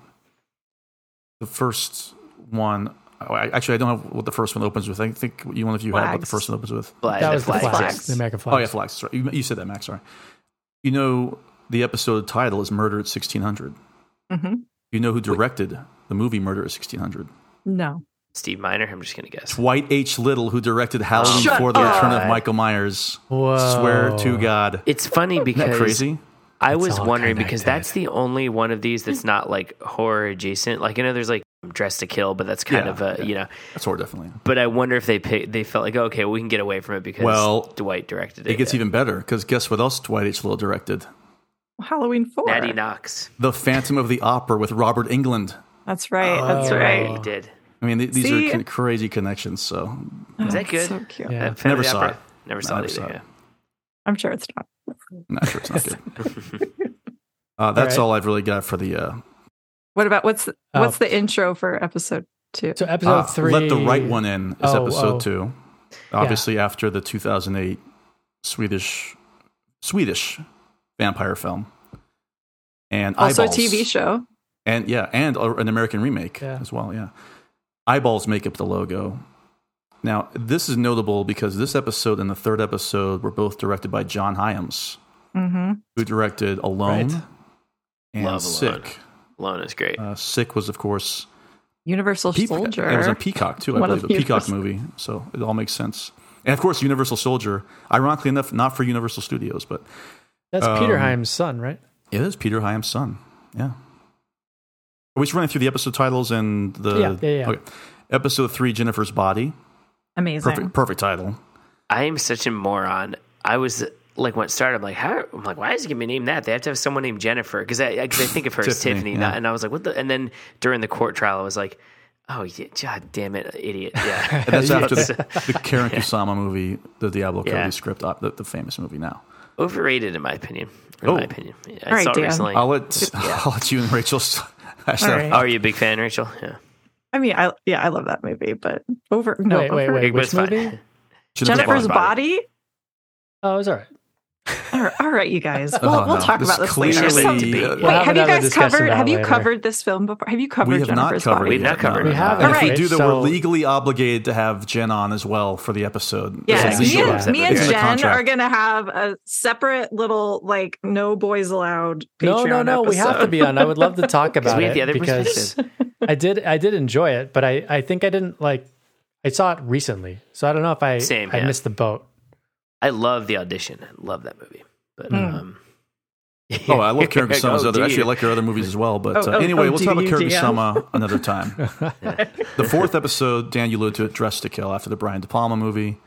And I was confused at first because I saw, what are these like yarn dolls or something making up the logo? I didn't understand why. Yeah. Oh, it's And umbrellas. Yeah. No. They were like voodoo dolls. We skipped 3. 3 was the umbrellas. Yeah. And 4 was was the Damballa dolls. Yeah. Sorry. Which is great. Yeah. The umbrellas is because Chucky kills Kenan Thompson, who's a cab driver, with this umbrella, and it's brutal. It's it's amazing. It is Great death. amazing. That ends, Absolutely amazing. I'll save it for Best one of kill the later Yeah. sections, but that and the voodoo doll sequence just outdid Wow. itself. That's what I'll say. Yeah. Wow. And I think the best thing about that sequence is that what I would like to think and hope is that we bring on more cameos like that, and which we do as we continue in the series. But I think they could always do that, but they absolutely have to die in that episode because that's the only way to like bring. It's like it's a really fun thing. It's kind of like They did it last season with the wrestler, the woman who was That's right. Who was like hosting it somehow, hosting the show. Yes. Yeah, Yes. and But, it's like, so funny. the like Last Man on Earth like would always either end or begin with like Will Forte killing like a huge celebrity. Like it's always like, oh, I didn't realize you were here. That so it was like, but it's always it was just a great way to sprinkle in like Will Ferrell in one that episode funny, gets killed like immediately. Yeah, John Hamm and Kristen Wiig. So yeah, that's just an awesome opening. So Jennifer Tilly shows back up and is basically, her character is now on trial. She gets taken in by the police, and she gets sentenced for what was it, 103 acts of murder. Yes, and it's again a character I thought like, what are you gonna do with this guy? Still incredibly interesting. Love that whole storyline. Once again, what a great imaginative way to get her out of jail.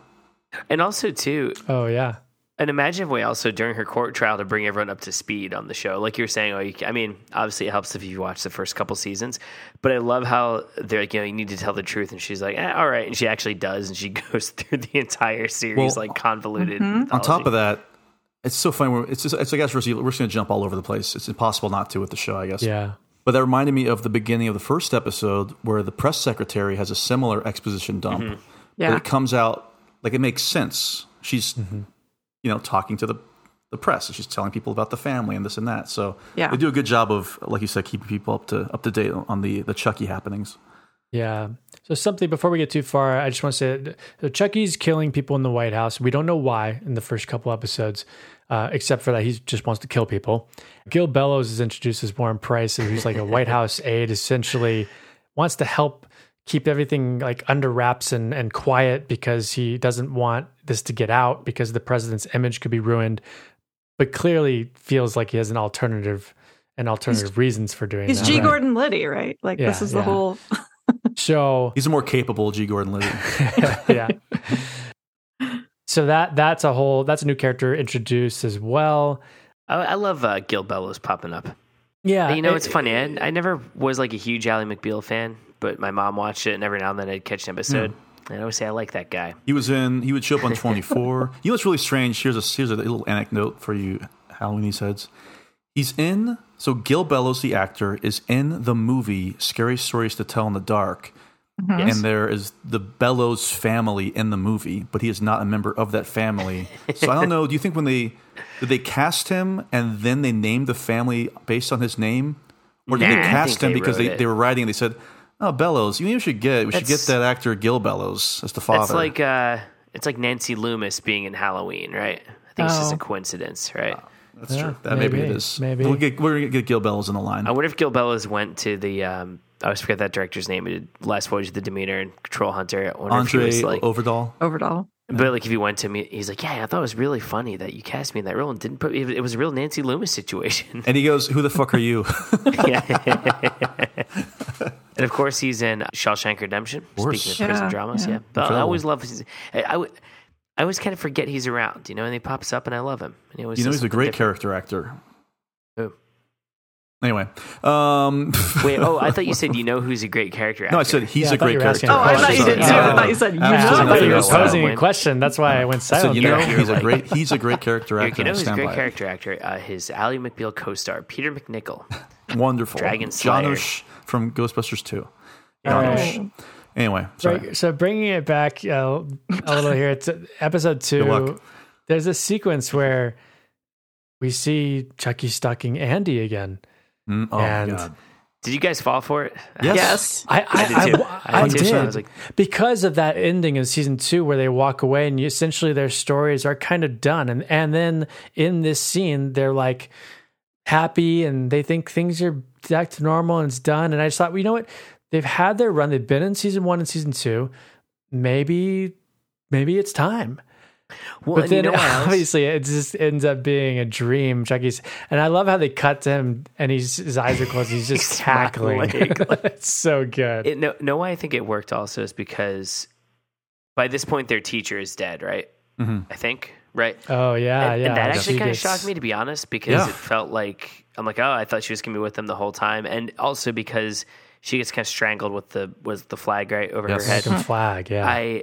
I kept thinking she was going to pop back to life and escape or something. She didn't. So I was like, okay, the show's going there. Like, can I have a note on that? Yeah, please. So it's Mrs. Fairchild. Dan, you are from the New Jersey, like the Hackensack area, you would say, right?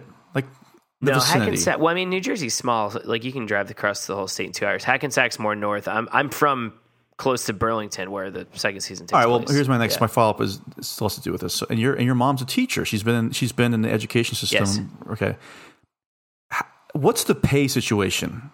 Because Miss Fairchild's house is unbelievable for being a high school teacher. If I'm being quite honest, teachers make like a lot up here. No, for real. Like maybe that's a commentary on how well they get paid in New Jersey. Because that house is awesome. I don't know how she was affording the house. They're not like millionaires or anything like that, but the whole, I think, kind of cliche of like, oh, teachers are severely underpaid. I mean, I don't want to speak for all teachers, but I know my mom was a superintendent. She was been a teacher here. They get paid a lot better in the Northeast than they do in other places. Also, those kids are all orphans. They probably inherited. Especially Lexi inherited all that money too, probably. Yeah. Also, right? did you know that Lexi, the actual actress, the lady who played her mom, is her actual real life mom? You know what, Rachel? I'm glad you brought that up because, yes, that's Barbara Allen Woods. Yeah. Who, of course, was a co-star in Ghoulies 4. Oh, great. Directed by Jim Wynorski. I just watched it yesterday. I finished it. You finished it. Wow. I'm going to give it the rare 1 out of 10. Absolutely abysmal. It Real makes quick. Ghoulies, the original Ghoulies, look like Ghoulies 2. I mean, which I love. So, affection for. I was jokingly showing Susan picture comparisons of Ghoulies 2 and Ghoulies 4. Infuriating. And trashing them. And she was like, Ghoulies, and for those of you who don't know, Ghoulies 2, it's very cool looking animatronics and puppets. Ghoulies 4, it's literally 2 little people that just slap some demon makeup on.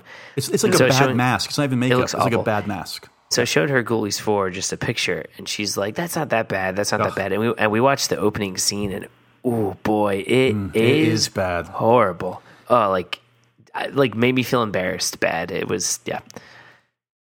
Mac, Chucky needs So let's get back on track, Rachel, huh? Where were we? Mrs. Fairchild. Mrs. Fairchild. Okay, we Mrs. figured Fairchild it out. gets- Rachel made a great point that the kids, at least Lexi, probably inherited a lot of money. Yes. And they were able to afford the house. And okay, that does make sense to me. Okay. We're going to update Wikipedia. Yes, please. The whole thing is, what's great about this is, once again, season opens, you're like, all right, this is an interesting show. It's in the White House now. Cool. And, we still have our original crew trying to find Chucky.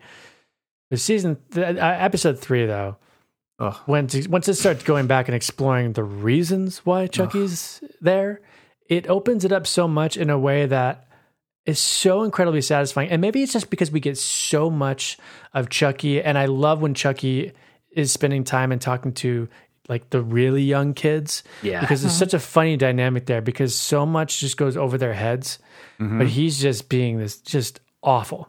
Oh, it's so twisted. And I love his relationship with the sister.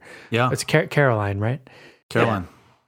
Yeah. It's so fun. It feels gradual too, because she sees him kill Kenan Thompson and she doesn't participate. And then they go to that house in Amityville and you're like, oh, this is it. She's going to kill a bunch of people. And she doesn't. She watches, which is still messed up, obviously. And so I feel like the ramp up feels very realistic. Yeah, I wouldn't have believed it if she had just started hacking up people with Chucky. I agree. Like, even watching him like stick the umbrella down Keenan's throat, like you're like, ooh.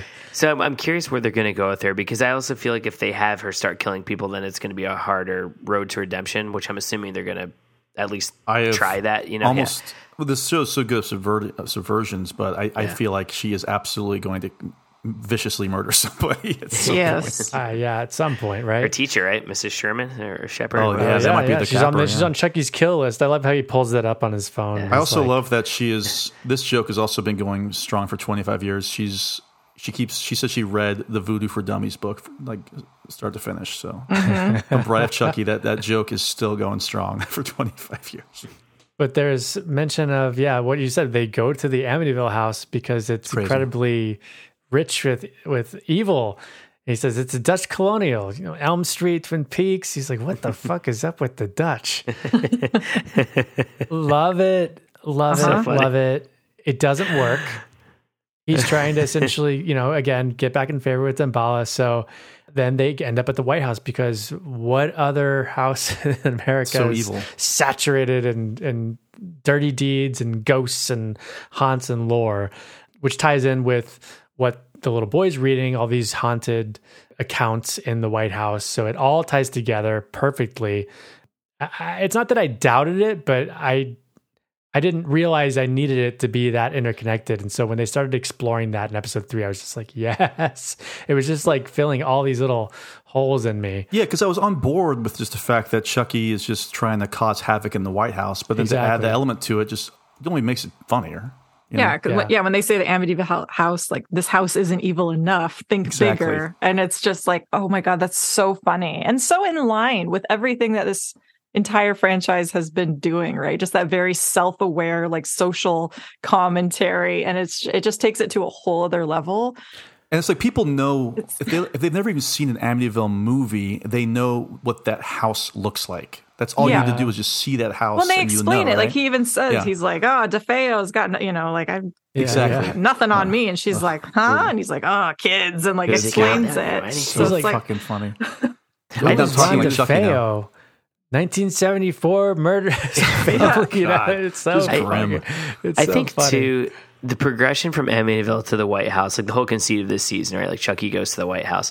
I feel like in other horror franchises, it almost becomes a joke for something, like you said earlier, jumping the shark, like, oh, Jason goes to space, or, and in a way, this season is that gimmick. It's, Chucky goes to Washington, but it never feels like a gimmick. Like they really earn it. Earned. Yeah. It treats it so seriously. And I love that it's really smart going from, the Amityville house is actually small potatoes compared to the White House, which is responsible for so much more death and genocide and everything. And it also gives you an excuse to explore some of these like other subgenres that we haven't before, like the whole like heist and conspiracy plot line, you know, like the Nixon Watergate stuff, and they're planning on how to infiltrate. Like it's so funny to me, and like how would they ever have been able to like kind of squeeze that in? And so it gives you so much other film history to tap into, and American history to tap into, that it's like I just never imagined that would make its way into a Chucky hopping genres,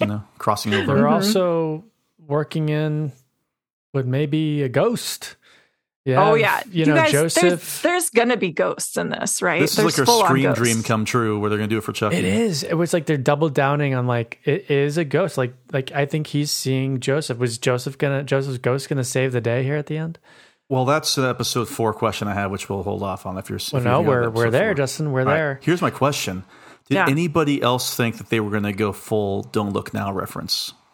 Oh, I did. No, I have to admit that did not cross my mind, but that's cool. It crossed my mind. It was the exact same setup. Oh my god! What if she pulls it off and it's like an older woman? Oh no! It would have worked. Essentially, it would have been because he would have been old Chucky, right? And "Don't Look Now" for people who haven't.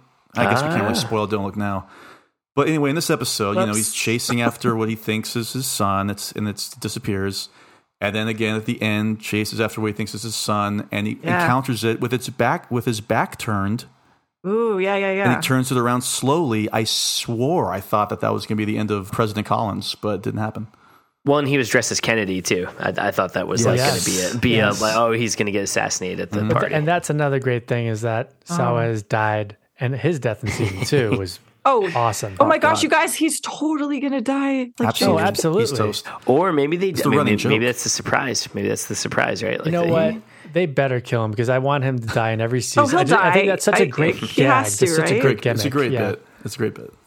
Ultimately, we have easily one of the most memorable and brilliant moves by Don Mancini is having Chucky dressed as the Phantom of the Opera. Okay, now this is what we're talking about. Dan, you said like for the years, the funniest thing Chucky's ever said is "park this piece of shit" until you watch the first season of the show, or the second season of the show. Every single time they cut to Chucky, and by the way, the entire episode he is in full like Claude Rains era Phantom of the Opera get up with the very mask, regal, very regal, the cape, the hat, and just the way they have him moving. Because he's very sad that he's aging and dying, so it's like very somber the way he's like kind of walking through the White House, it's dramatic. So like that placid look on his face. Like I was sending just screenshots. I sent a screenshot to Randall today, and I said, "Don't share this with anybody." I had to share like a screenshot of just him at the table, like motionless, just with that stupid mask on. But I mean, I could have watched like 2 hours of that. I was just laughing so much at that cute little outfit on him, and it's so fucking. And then the reveal, obviously, when it's not its real hair either. It's just like the family. I just thought. I think because obviously part of him is dressing like the Phantom because he's unscrewing the chandelier, he's playing music, he's doing many of the things that the Phantom does. It's kind of like his sixth sense of humor. Mm. But then he's also sincerely getting into the Phantom sadness. So that's that's almost like not a bit. It's almost like it's like listening to emo music for him or something. I the ending loved it. line, I'm fucking dying, and then the end of episode was just, perfect. Yeah, I am just in love with it. Every time he's on the screen, I was just cackling. Oh, so fucking funny. I turned to myself and I just thought, if I've got to own a Chucky doll now, but not just any Chucky. I need that regalia. I need that outfit. The Phantom Chucky. Oh my god! You know what? You know me. I don't buy a lot of stuff. That? They got to be selling that this year. I would love to have that. Just get a regular Phantom costume and then put like little red hair. Imagine like a little Funko Phantom Chucky doll, though. No, but I need like the full, like, it's Chucky with the everything Phantom, but you can take off that, and then it's Chucky, but then you can take that off, and it's old Chucky. I mean, give me the whole 1, 2, 3 punch. You know what Chucky looks like when he takes off the wig and the hat and the mask? He looks like Lance Stavoli from Halloween Kills, who is chased at the hospital and jumps out the window. The insane asylum guy. Yeah, he looks like Lance Stavoli. Well, a lot more stuff happens in this episode, so let me just run through that real quick. We get Tiffany using her Dumbala doll to kill Evelyn. Oh, so funny. Who's essentially like Martha Stewart, right? Yeah. That's what I thought that was supposed to be. I was trying to think of what is the Nia Vardalos connection to Mancini. No idea. I don't know. So random. She's like the big fat Greek wedding. Yeah. Right, star, right? And writer and stuff. But like, no idea. But you know what the thing is, like, I think it's so fascinating. And the Kenan Thompson thing too, like it just says something about this show and this franchise. It's like, wait, you're able to pull these other people who are traditionally non-genre people. Exactly. Like, I cannot believe that they got her, My Big Fat Greek Wedding, to do this character and to die in this way. Like, that is wild to me. I have a question. Sorry, Matt, go ahead. Sorry. I feel like it's much like the wrestling woman from season 2 that was, maybe they just are like, oh, I would love to do that and be killed. And just, it's a 1 episode commitment, and it's Chucky. Yeah. Chucky's like hugely, think about all the other horror franchises have like come and gone. I mean, the big ones, like there aren't sequels to some of those, like, Halloween, obviously, but Chucky is like still incredibly out there, and something new every year, every couple of years or whatever, So I wonder if it's like their fans is at some level and just want to be killed. Like, it doesn't matter who you are. I think about David Cronenberg wanting to get killed by Jason. Yeah. Like, it doesn't matter where you are on the totem pole. Like, that's just hilarious. She was on a TV show called The Good Guy. Is that like Good Guy Dolls? Who knows? Well, maybe. Wait, she was? Yeah. Because she's got another My Big Fat Greek Wedding movie coming out. I wonder if that's Universal Studios. It already did. Okay. It's Universal. There we go. That's probably a connection. It's probably a connection. Universal and Focus Features. There we go. Okay. She's got some Chicago pedigree because she was. I thought maybe it was a Jennifer Tilly connection, maybe. Focus Features. If you want a big history of Focus Features on Rogue Picture, go to our Bride of Chucky episode, which was our Seed of Chucky episode. Sorry, which was around the same time as Big Fat Greek Wedding. So maybe there's a little connection there. Yeah, I'm not going to go too much into her death because we might explore that in another category. Mm-hmm. Love great performance, the use of the Dumbala dolls. Yeah. Oh yeah, she's really good on the show for various reasons. Yeah. Another character that's introduced in this episode is the babysitter Annie, who's dressed up as Mary Poppins. Doesn't stick around for very long, but it's a very interesting character that like may or may not be able to see. She's got the shining. The shine. Yeah, she's got the shine. And then she's gone. And of course, you introduce family opera, you gotta make good with the chandelier. Oh, and man. Boy, they do. That chandelier breaks and falls. And I love, again, it's like stuff that would never work in any other franchise, but when that reporter is cut in half and is still alive and takes a selfie and then dies, like, it's so stupid. That's so a character, like, wild. I was kind of surprised that character got killed off, because it's like, what was she doing? But I feel like that was just kind of a red herring thing where she's like I'm the investigative reporter. Exactly. Like, let's see what's going on here. And maybe then she's her just pictures. gone. Maybe we'll see what's in her camera later on. It's like bringing like you were talking about, Rachel. Like, it's like bringing back Miss Fairchild, and then 2 episodes later she's dead. Like, it's like you don't know who's going to live or die on the show. I don't know if you guys. So, we got screeners, but like, I don't know if you guys noticed. I got screeners too. We're pretty cool. The production numbers. No, I said we. Oh yeah. Because even so, episode 2 and 3, if you look at their like numbers, it was like they're reversed.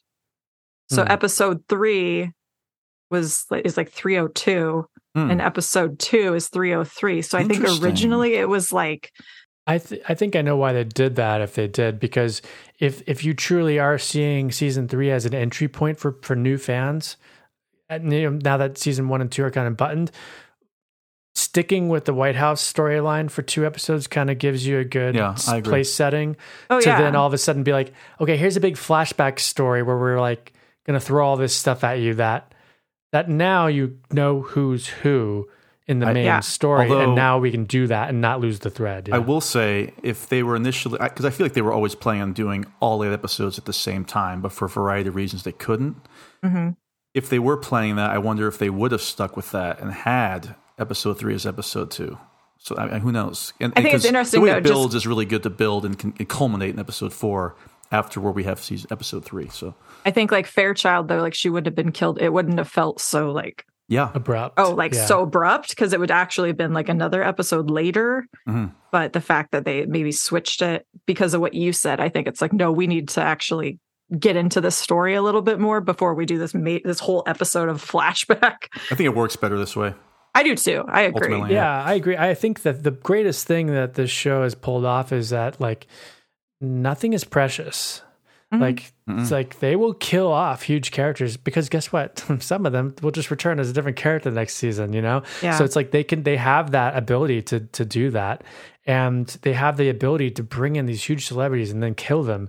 You know, I mean it is really working in their favor. It's really cool. In many ways, it's like a horror movie in which everybody dies except for the main 3. Yeah. Yeah. As the seasons have gone on, you know? So I have a question for everybody. Did Chucky make his quota? Didn't he have to say he had to kill only 6? He killed more than that. 6. Oh, he killed like 7 additional, I think. Right? In a spectacular way. He said he does end up saying that he killed 13, and I thought that was funny. 13 ghosts. And I love the Damballa, why have you forsaken me? That was so funny to me.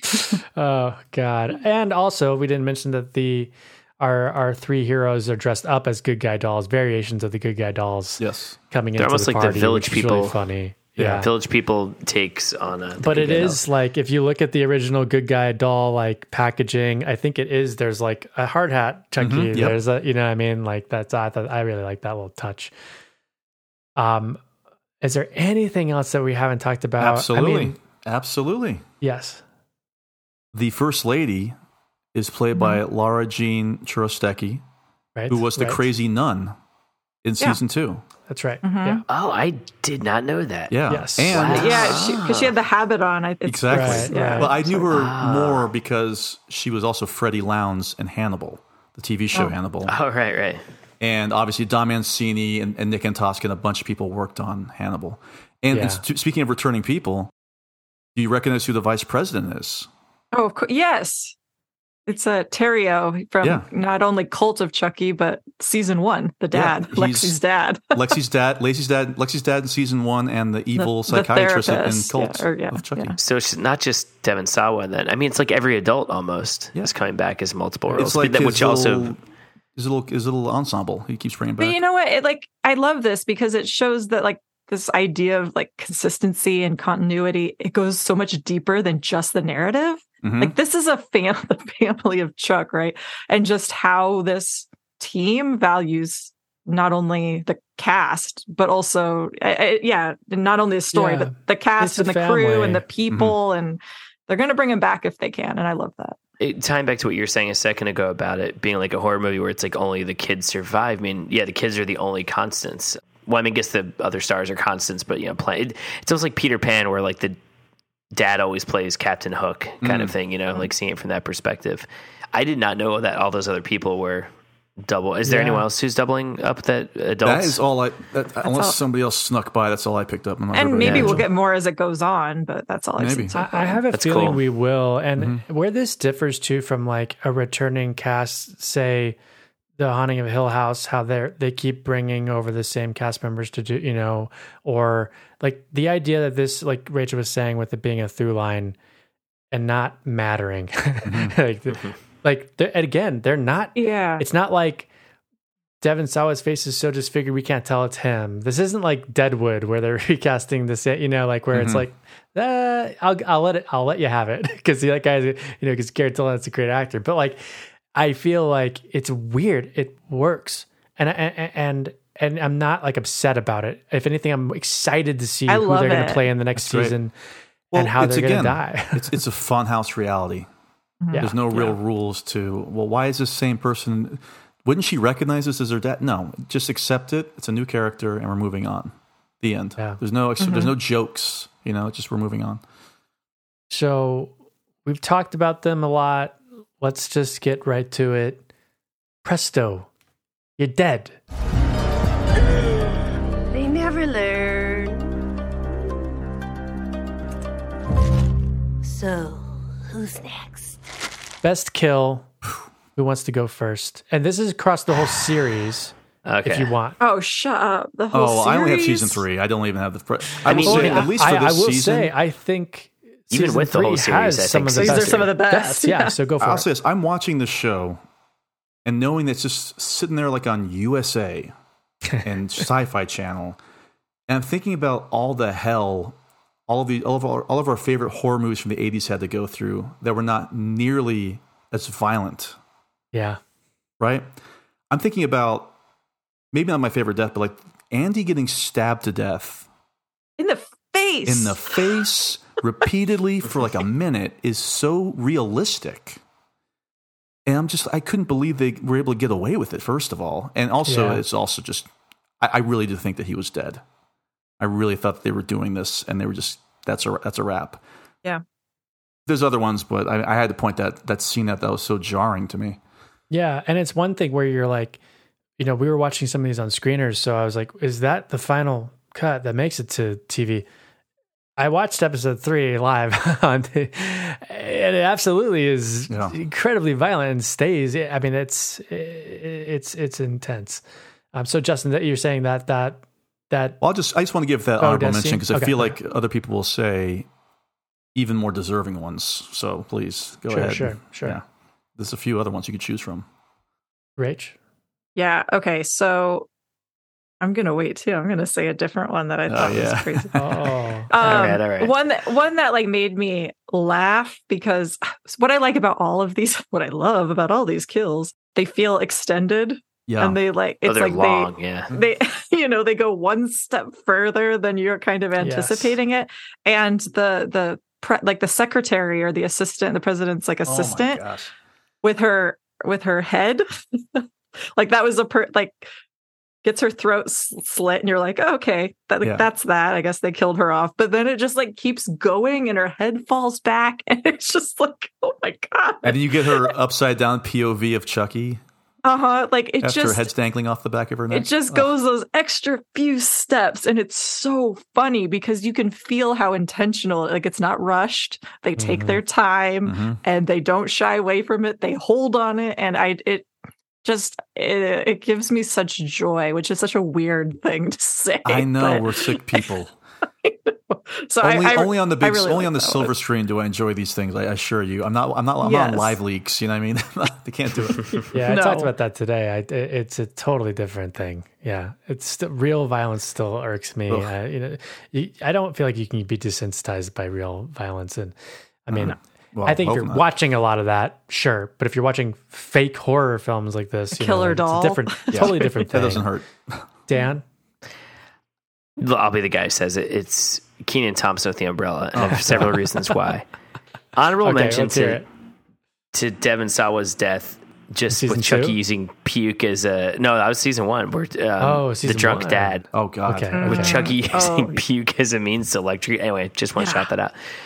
But the Kenan Thompson one, because the length, it just goes on longer and longer. Yep. I thought he was just going to stab him with the umbrella. The fact that it goes down the throat, it actually reminded me of a Hannibal death. Spoiler alert for anyone who hasn't watched Hannibal. Don't listen now. It's when Gillian Anderson shoves her whole arm down a dude's throat to kill him. And I always get really grossed out by throats swelling up with objects inside them. And the fact that that's how Chucky actually kills Kenan. And then, of course, and I knew this was going to happen before it did, but the fact that he releases and expands the umbrella while it's still in his... just like a hero's journey, 3-part arc of death. I couldn't believe it. And it actually... I was laughing because it was so ridiculous, but I was also kind of wincing. I'm like, oh my God, this is a little bit hard to watch because the effects are so good and it's so prolonged. And then also when they immediately show guest starring Kenan Thompson, like, Yes. right? That's perfect. It's funny because I rewatched Halloween H2O originally, and it's always weird to me that like Joseph Gordon-Levitt dies, and then like 5-10 minutes later we see the credits with like special appearance by him. It like feels like the movie forgot he was dead. We just did this, yeah. But doing it this way makes a joke out of it. It's really funny. Yeah. So it's just everything I love about the show distilled into one kill. So, but obviously there are. Aren't they in Times Square too? So it's like a Jason Takes Yeah, Manhattan kind of vibe. Too. Yeah. Are one of you guys going to say the voodoo doll? I mean, that one's really good too. But honestly, I initially had Sawa's explosion death in 2 because they show it like multiple times. Yeah. But then I watched that episode with the Kenan kill, and I thought, and to Rachel's point, it was so long. I just thought it has to be this. Like, this is brutal. Like, and they're just showing the whole thing, and then you get the Damballa doll kill, you know, with Evelyn, which is also incredibly violent. Mm-hmm. When she peels her fingers with the veggie peeler. Peels her fingers. Hey, it makes good on the cheese grater aspect thing from Evil Dead. That's the first thing I thought of was people making a big deal about the cheese grater thing from Evil Dead, and I thought even this scene in Child's Play was more disturbing to me. I felt like, with the grater. I don't know. Also, like kind of virtuosic comedic performance by Rebellis. I mean, it was like vaudeville or something. It's great. Even Teddy, this like Secret Service guy in the first one, like that's a brutal kill. Yes, because it's like it feels very like quick, but just like how gory it is in the eyeball, and like, oh my God, it's so gross. I'm not sure about you three, but one of my initial concerns about this show coming to TV was that it was going to be sanitized. Yeah, but it's filthier and it's probably even more language than there was in the movies. Didn't they joke about that in season 2 that Chucky's allowed 10? Yeah, because it's when they break the fourth wall. I think it's when he's like hosting one of the with the wrestlers. The wrestlers. That's why he says them all when he's going. Yeah, it's very, very funny. I wanted to say real quick in the voodoo doll kill stuff that happens, that you get the bishop knife game from Aliens. Yes. Right? Yeah. Yep. You also get the way that she stabs herself in the back is like Linda in Evil Dead 2. It's the weird turnaround stabbing yourself in the back thing. And then the throwing your head in the boiling water or the grease is very Halloween too. So I liked how all of those were kind of like it's all Ash. Death she's seeing, It's like Ash in Evil Dead 2. Oh, the absolutely. kitchen scene. Yeah. It's like that same type of manic, you're possessed energy. Cool. Well, we just have to do it. Great graphics. What do you know? I beat my high score. So we've already been kind of talking about this a little bit, but I culled a little bit of this stuff from a Screen Rant interview and an interview I found on the Emmys website of all places. All right. The Emmys, folks. But special effects supervisor Jeff Scotchko for season 3 said in an interview that the mantra of the show is as many practical elements as we can get in front of the lens. Mm-hmm. And the SPFX supervisor, Josh LaCroix, said that about 70% is practical with 30% being digital. So let me ask you this. Whereas the digital effects seem to stand out in the films, how and why do you think these hold up or don't hold up in the show? I think the most glaring, I mean, there's a couple of parts of Chucky where it's obvious it's like CGI. Like I think in one of the scenes in the Oval Office when he gets it from the table, or I can't remember. I was a little too obviously CGI. But the only thing that turns me off, but I promise you there's a positive at the end of this, is like just how fake like the White House exteriors look. That looks pretty fake. Yeah. But I will say, and so I felt like it was a little detached the first couple episodes, but then I thought to myself, well, if they're going to pour their budget into something, I would rather than pour their budget into like a wonky, true sci-fi channel movie looking exterior for the White House and then do all these great practical gore effects, which I mean, I'm sure some of it is CGI, but it looks pretty damn good, whatever they're doing with a lot of those kills. So I would rather the budget go towards that as opposed to vice versa, where it's like this gross CGI bloodfest. You know, I'm fine with it. I can accept it. Yeah, I completely agree. I think that's the big thing. They're putting their money where they know that fans want it, right? Yes. They're like, you know, yeah, the clouds and that moon look ridiculous, but like, who cares? Like, the kills look great. And Chucky looks great for the most part. And I mean, obviously there is like a surreal element to this entire franchise. And the whole idea is just very surreal. And so having those exteriors and kind of the outside world, having some moments that feel a little bit otherworldly and cheesy and fake, it's okay to me, because the doll looks great most of the time.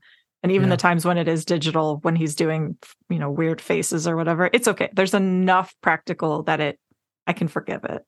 So yeah, they were saying that they use roughly about $5 per season, and that usually it's like as much practical as they can in front of the camera, and then they do add some effects to the doll or the face or actions or movements if they need to, kind of thing.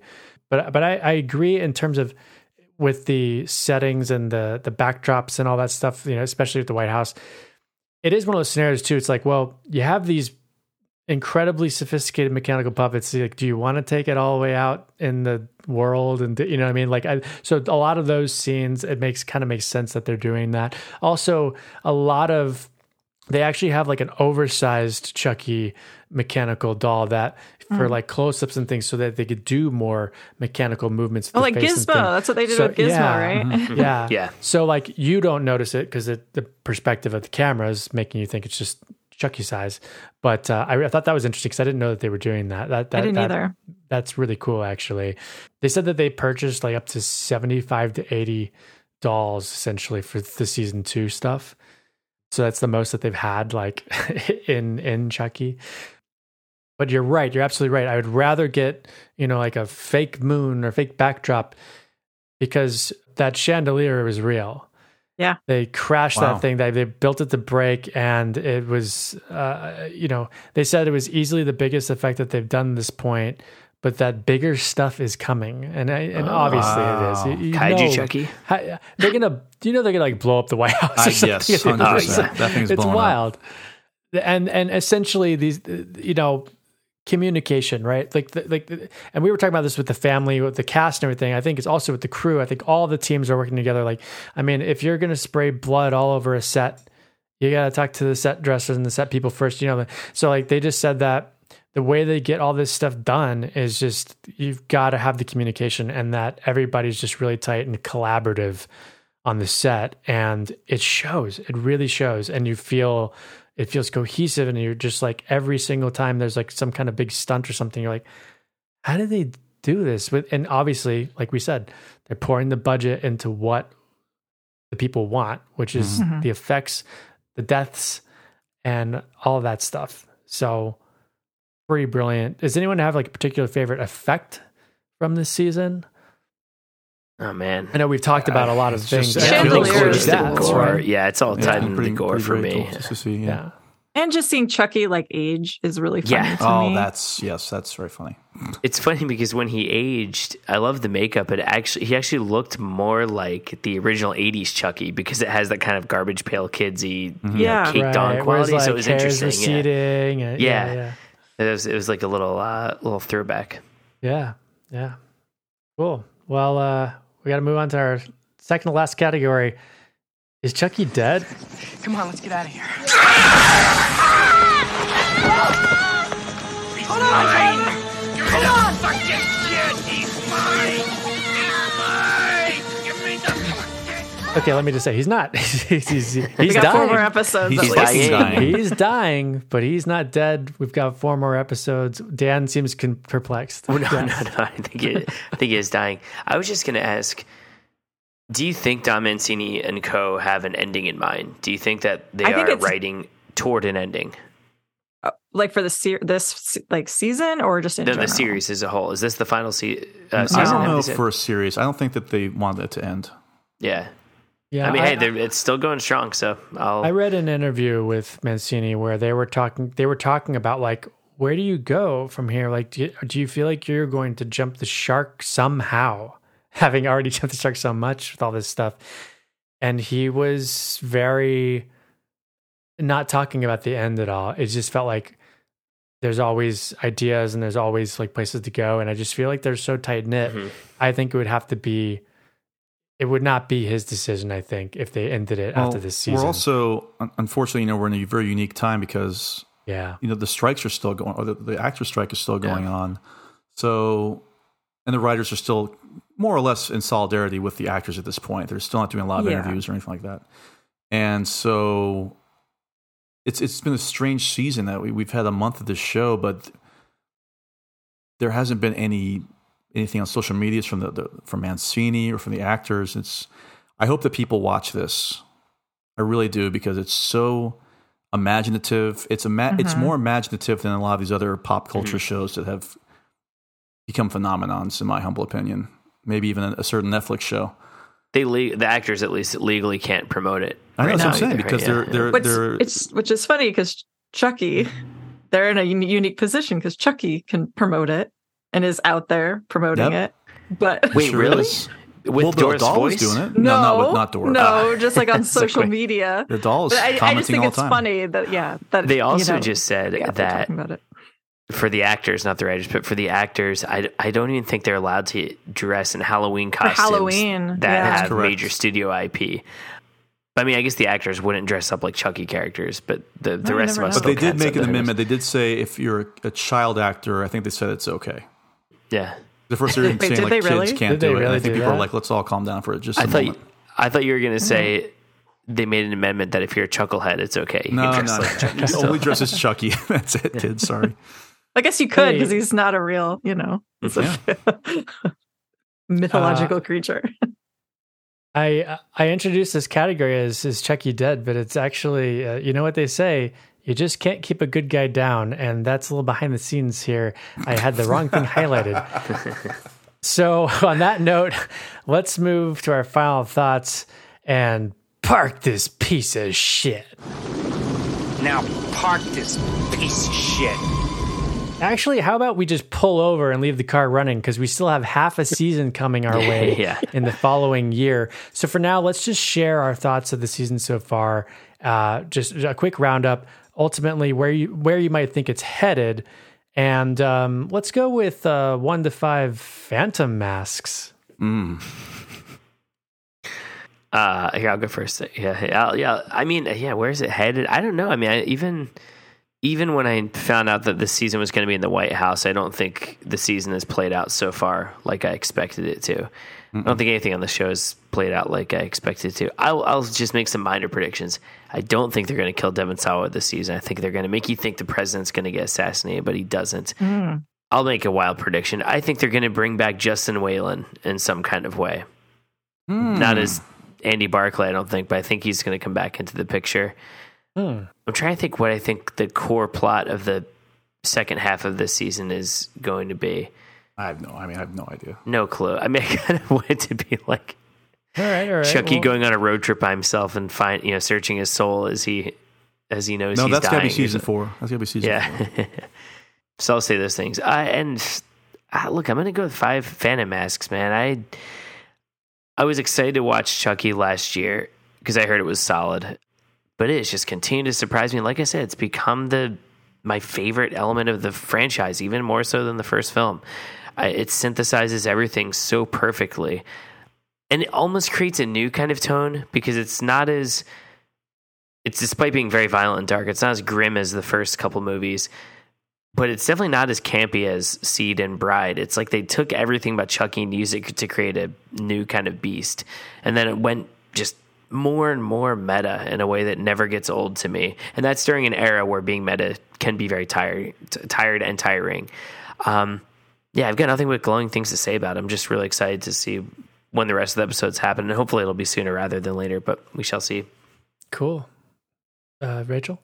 Yeah, I'm loving this. I love how it's, when you're looking at these 3 seasons as a whole, the first one felt very like revamping, right? And then the second one was like so heavy on legacy cast. And this one feels like it's the best of both worlds so far. Anyways, you get a little bit of both, but it's still feeling like, okay, we have some forward momentum here and investigating some new things. And I'm loving that. I think we're going to get ghosts. I think we're going to get some other supernatural elements. You know, they've been talking about Damballa and all that. It's like, okay, well, what else? And this whole thing with the ghost has to pay off somewhere. And if it doesn't, I'm going to be mad. But like, what does that mean? Like, what if they're like Chucky's encountering another supernatural element? Because I don't think we've really necessarily seen him do that quite yet outside of his own like doll thing. Like, what happens if he's like, there's some ghosts that are like, what the fuck are you doing, dude? Like, and you know, I'm hoping that we're going to get a little bit of that. And I've been loving how this, like, the show continues to acknowledge grief, but doesn't allow its characters to drown in it. Like even Lexi, like last year, was clearly going through it, but we're seeing her processing that a little bit differently. Nadine really helped her kind of like come out on the other side of that, which was one of the scenes where I cried last season. Angel Nadine came by and it was super sweet. So that kind of counts as a ghost. I guess that's true. Yeah, that's something too. Yeah, sorry, totally finish your thought. Sorry. Oh, I have no idea necessarily what's coming with Chucky, but I don't think he's going to die. I think this world is going to open up only even more than we've seen, and I'm here for it. And I hope that, we get some sort of development between Jake and Devin as characters, not even necessarily together, but just them doing things. But so far, I'm all in. I love a good political thriller. Like, are you kidding me? So this is like amazing. So I'm going to give it 5. What's the Phantom Masks? Phantom Masks. 5 Phantom Masks. Oh, and I also just want to shout out the band at the holiday party. The skeleton, like all dressed up as skeletons. I feel like that reminded me of Hocus Pocus. The band in Hocus Pocus is all dressed up like that. I thought you were saying it was typo negative or something. Oh, that'd be well. No, unfortunately, I don't think that would work. But all dressed up as skeletons. I was like, maybe that's a Hocus Pocus thing. And I also hope that we get Gigi back because they haven't really done anything with Gigi. So I'm hoping that they come back in some way. I also was going to say with like the Nadine character, like maybe that actress will come back in another as a ghost, because I thought that was really strange when they killed her, because I thought that she was a really good addition actually to rounding out that crew. Mm-hmm. Nobody's safe. Again, nobody's safe. Yeah. Justin? Just pleasantly surprised about how much I enjoyed this first batch of episodes. Even more surprised, I thought it kept getting better as it went along. I didn't feel like there was any filler episodes yet. I think there might have been some filler moments here and there in the first couple of seasons, but so far, shocked, to be honest with you, that this joke is still funny to me after all these years. And they're able to do 8-episode series, and I'm still invested. I'm still laughing at everything Brad Dourif is doing. And to be fair, even if the first 3 episodes sucked, that 4th episode, once again, just the presence of Chucky mysteriously walking about in Phantom of the Opera costume is just the funniest thing I've seen in the White House. In the White House, to boot. It's just I mean, if I see a still photo, which I did, I went to the episode. This is my review, by the way. I went to the episode 4 description on IMDb, and you do see Chucky's wearing the Phantom of the Opera outfit, and it's very funny. Rich, like you said, like I said earlier, I hope that they do a little bit more with Jake and Devin to kind of boost their profile to the stats that they were for the first 2 seasons. Mac, like you said, though, this has become such a huge ensemble. It is going to be kind of hard to give everybody equal playing time, which is also why I do hope the show continues on beyond season 3, and I have no idea if it's going to. But I'm loving it so far. And, famous last words, because, who knows about the last 4, but I'm going to give it 4.5 out of 5 Family Opera masks. This is Rave Gerber. Yeah. This is, I'm serious. I mean, this is one of the, this has got to be in my top 10. Will it be in my top 5 at the end of the year? This is no Ghoulies 4. Well, I mean, let's be fair. Nothing's Ghoulies 4. And you know what? We're probably all better off for it. But there you go. 4.5 out of 5. Nice. I think that if they do anything outside of the White House, that we're going to Camp David, baby. We're going to go to Camp David. Maybe they'll all have to leave the White House. We have to go to Camp David. Air Force One. So yeah, Air Force One. Oh, I didn't say where I wanted to go next. It's something that Mancini also hinted at in my research over the years. Is like a terror train, Murder on the Orient Express. Maybe in either an episode or a couple episodes on like a cross country trip on a train with Chucky. There's a lot you could do with that too. Yeah, do that next season. Yeah. If you did Air Force One, you could do like Twilight Zone, have Chucky. Oh my God. Little gremlin on free, the, it's a free advice. If Don Mancini or anybody's listening, that would be so fun. In the Phantom of the Opera gear. Yes. Look, he's like, I like this look. I'm going with the cape swinging in the background. Billowing in the I wind, also cannot believe that I'm saying this, but 5 Phantom masks. Yeah. Because I have little things here and there that I'm like, I don't love this or I don't love that. But the quality is so, the fact that I'm like, I was just amazed at episodes 3 and 4 of this. I was just like, this is so fucking fun. Yep. Mm-hmm. That it overshadows the stuff that I maybe have a little problem with here and there, whatever, as someone that's watched like 3,000 movies or whatever, like it just doesn't matter. It's bold, it's bloody, and it just continues to find new ways of injecting life into this franchise where, while still paying respect to the entire franchise, like, and its fans and the people that have made it what it is, like Brad Dourif and Jennifer Tilly, easily the glue of the roller coaster that you want to just keep riding like over and over again, right?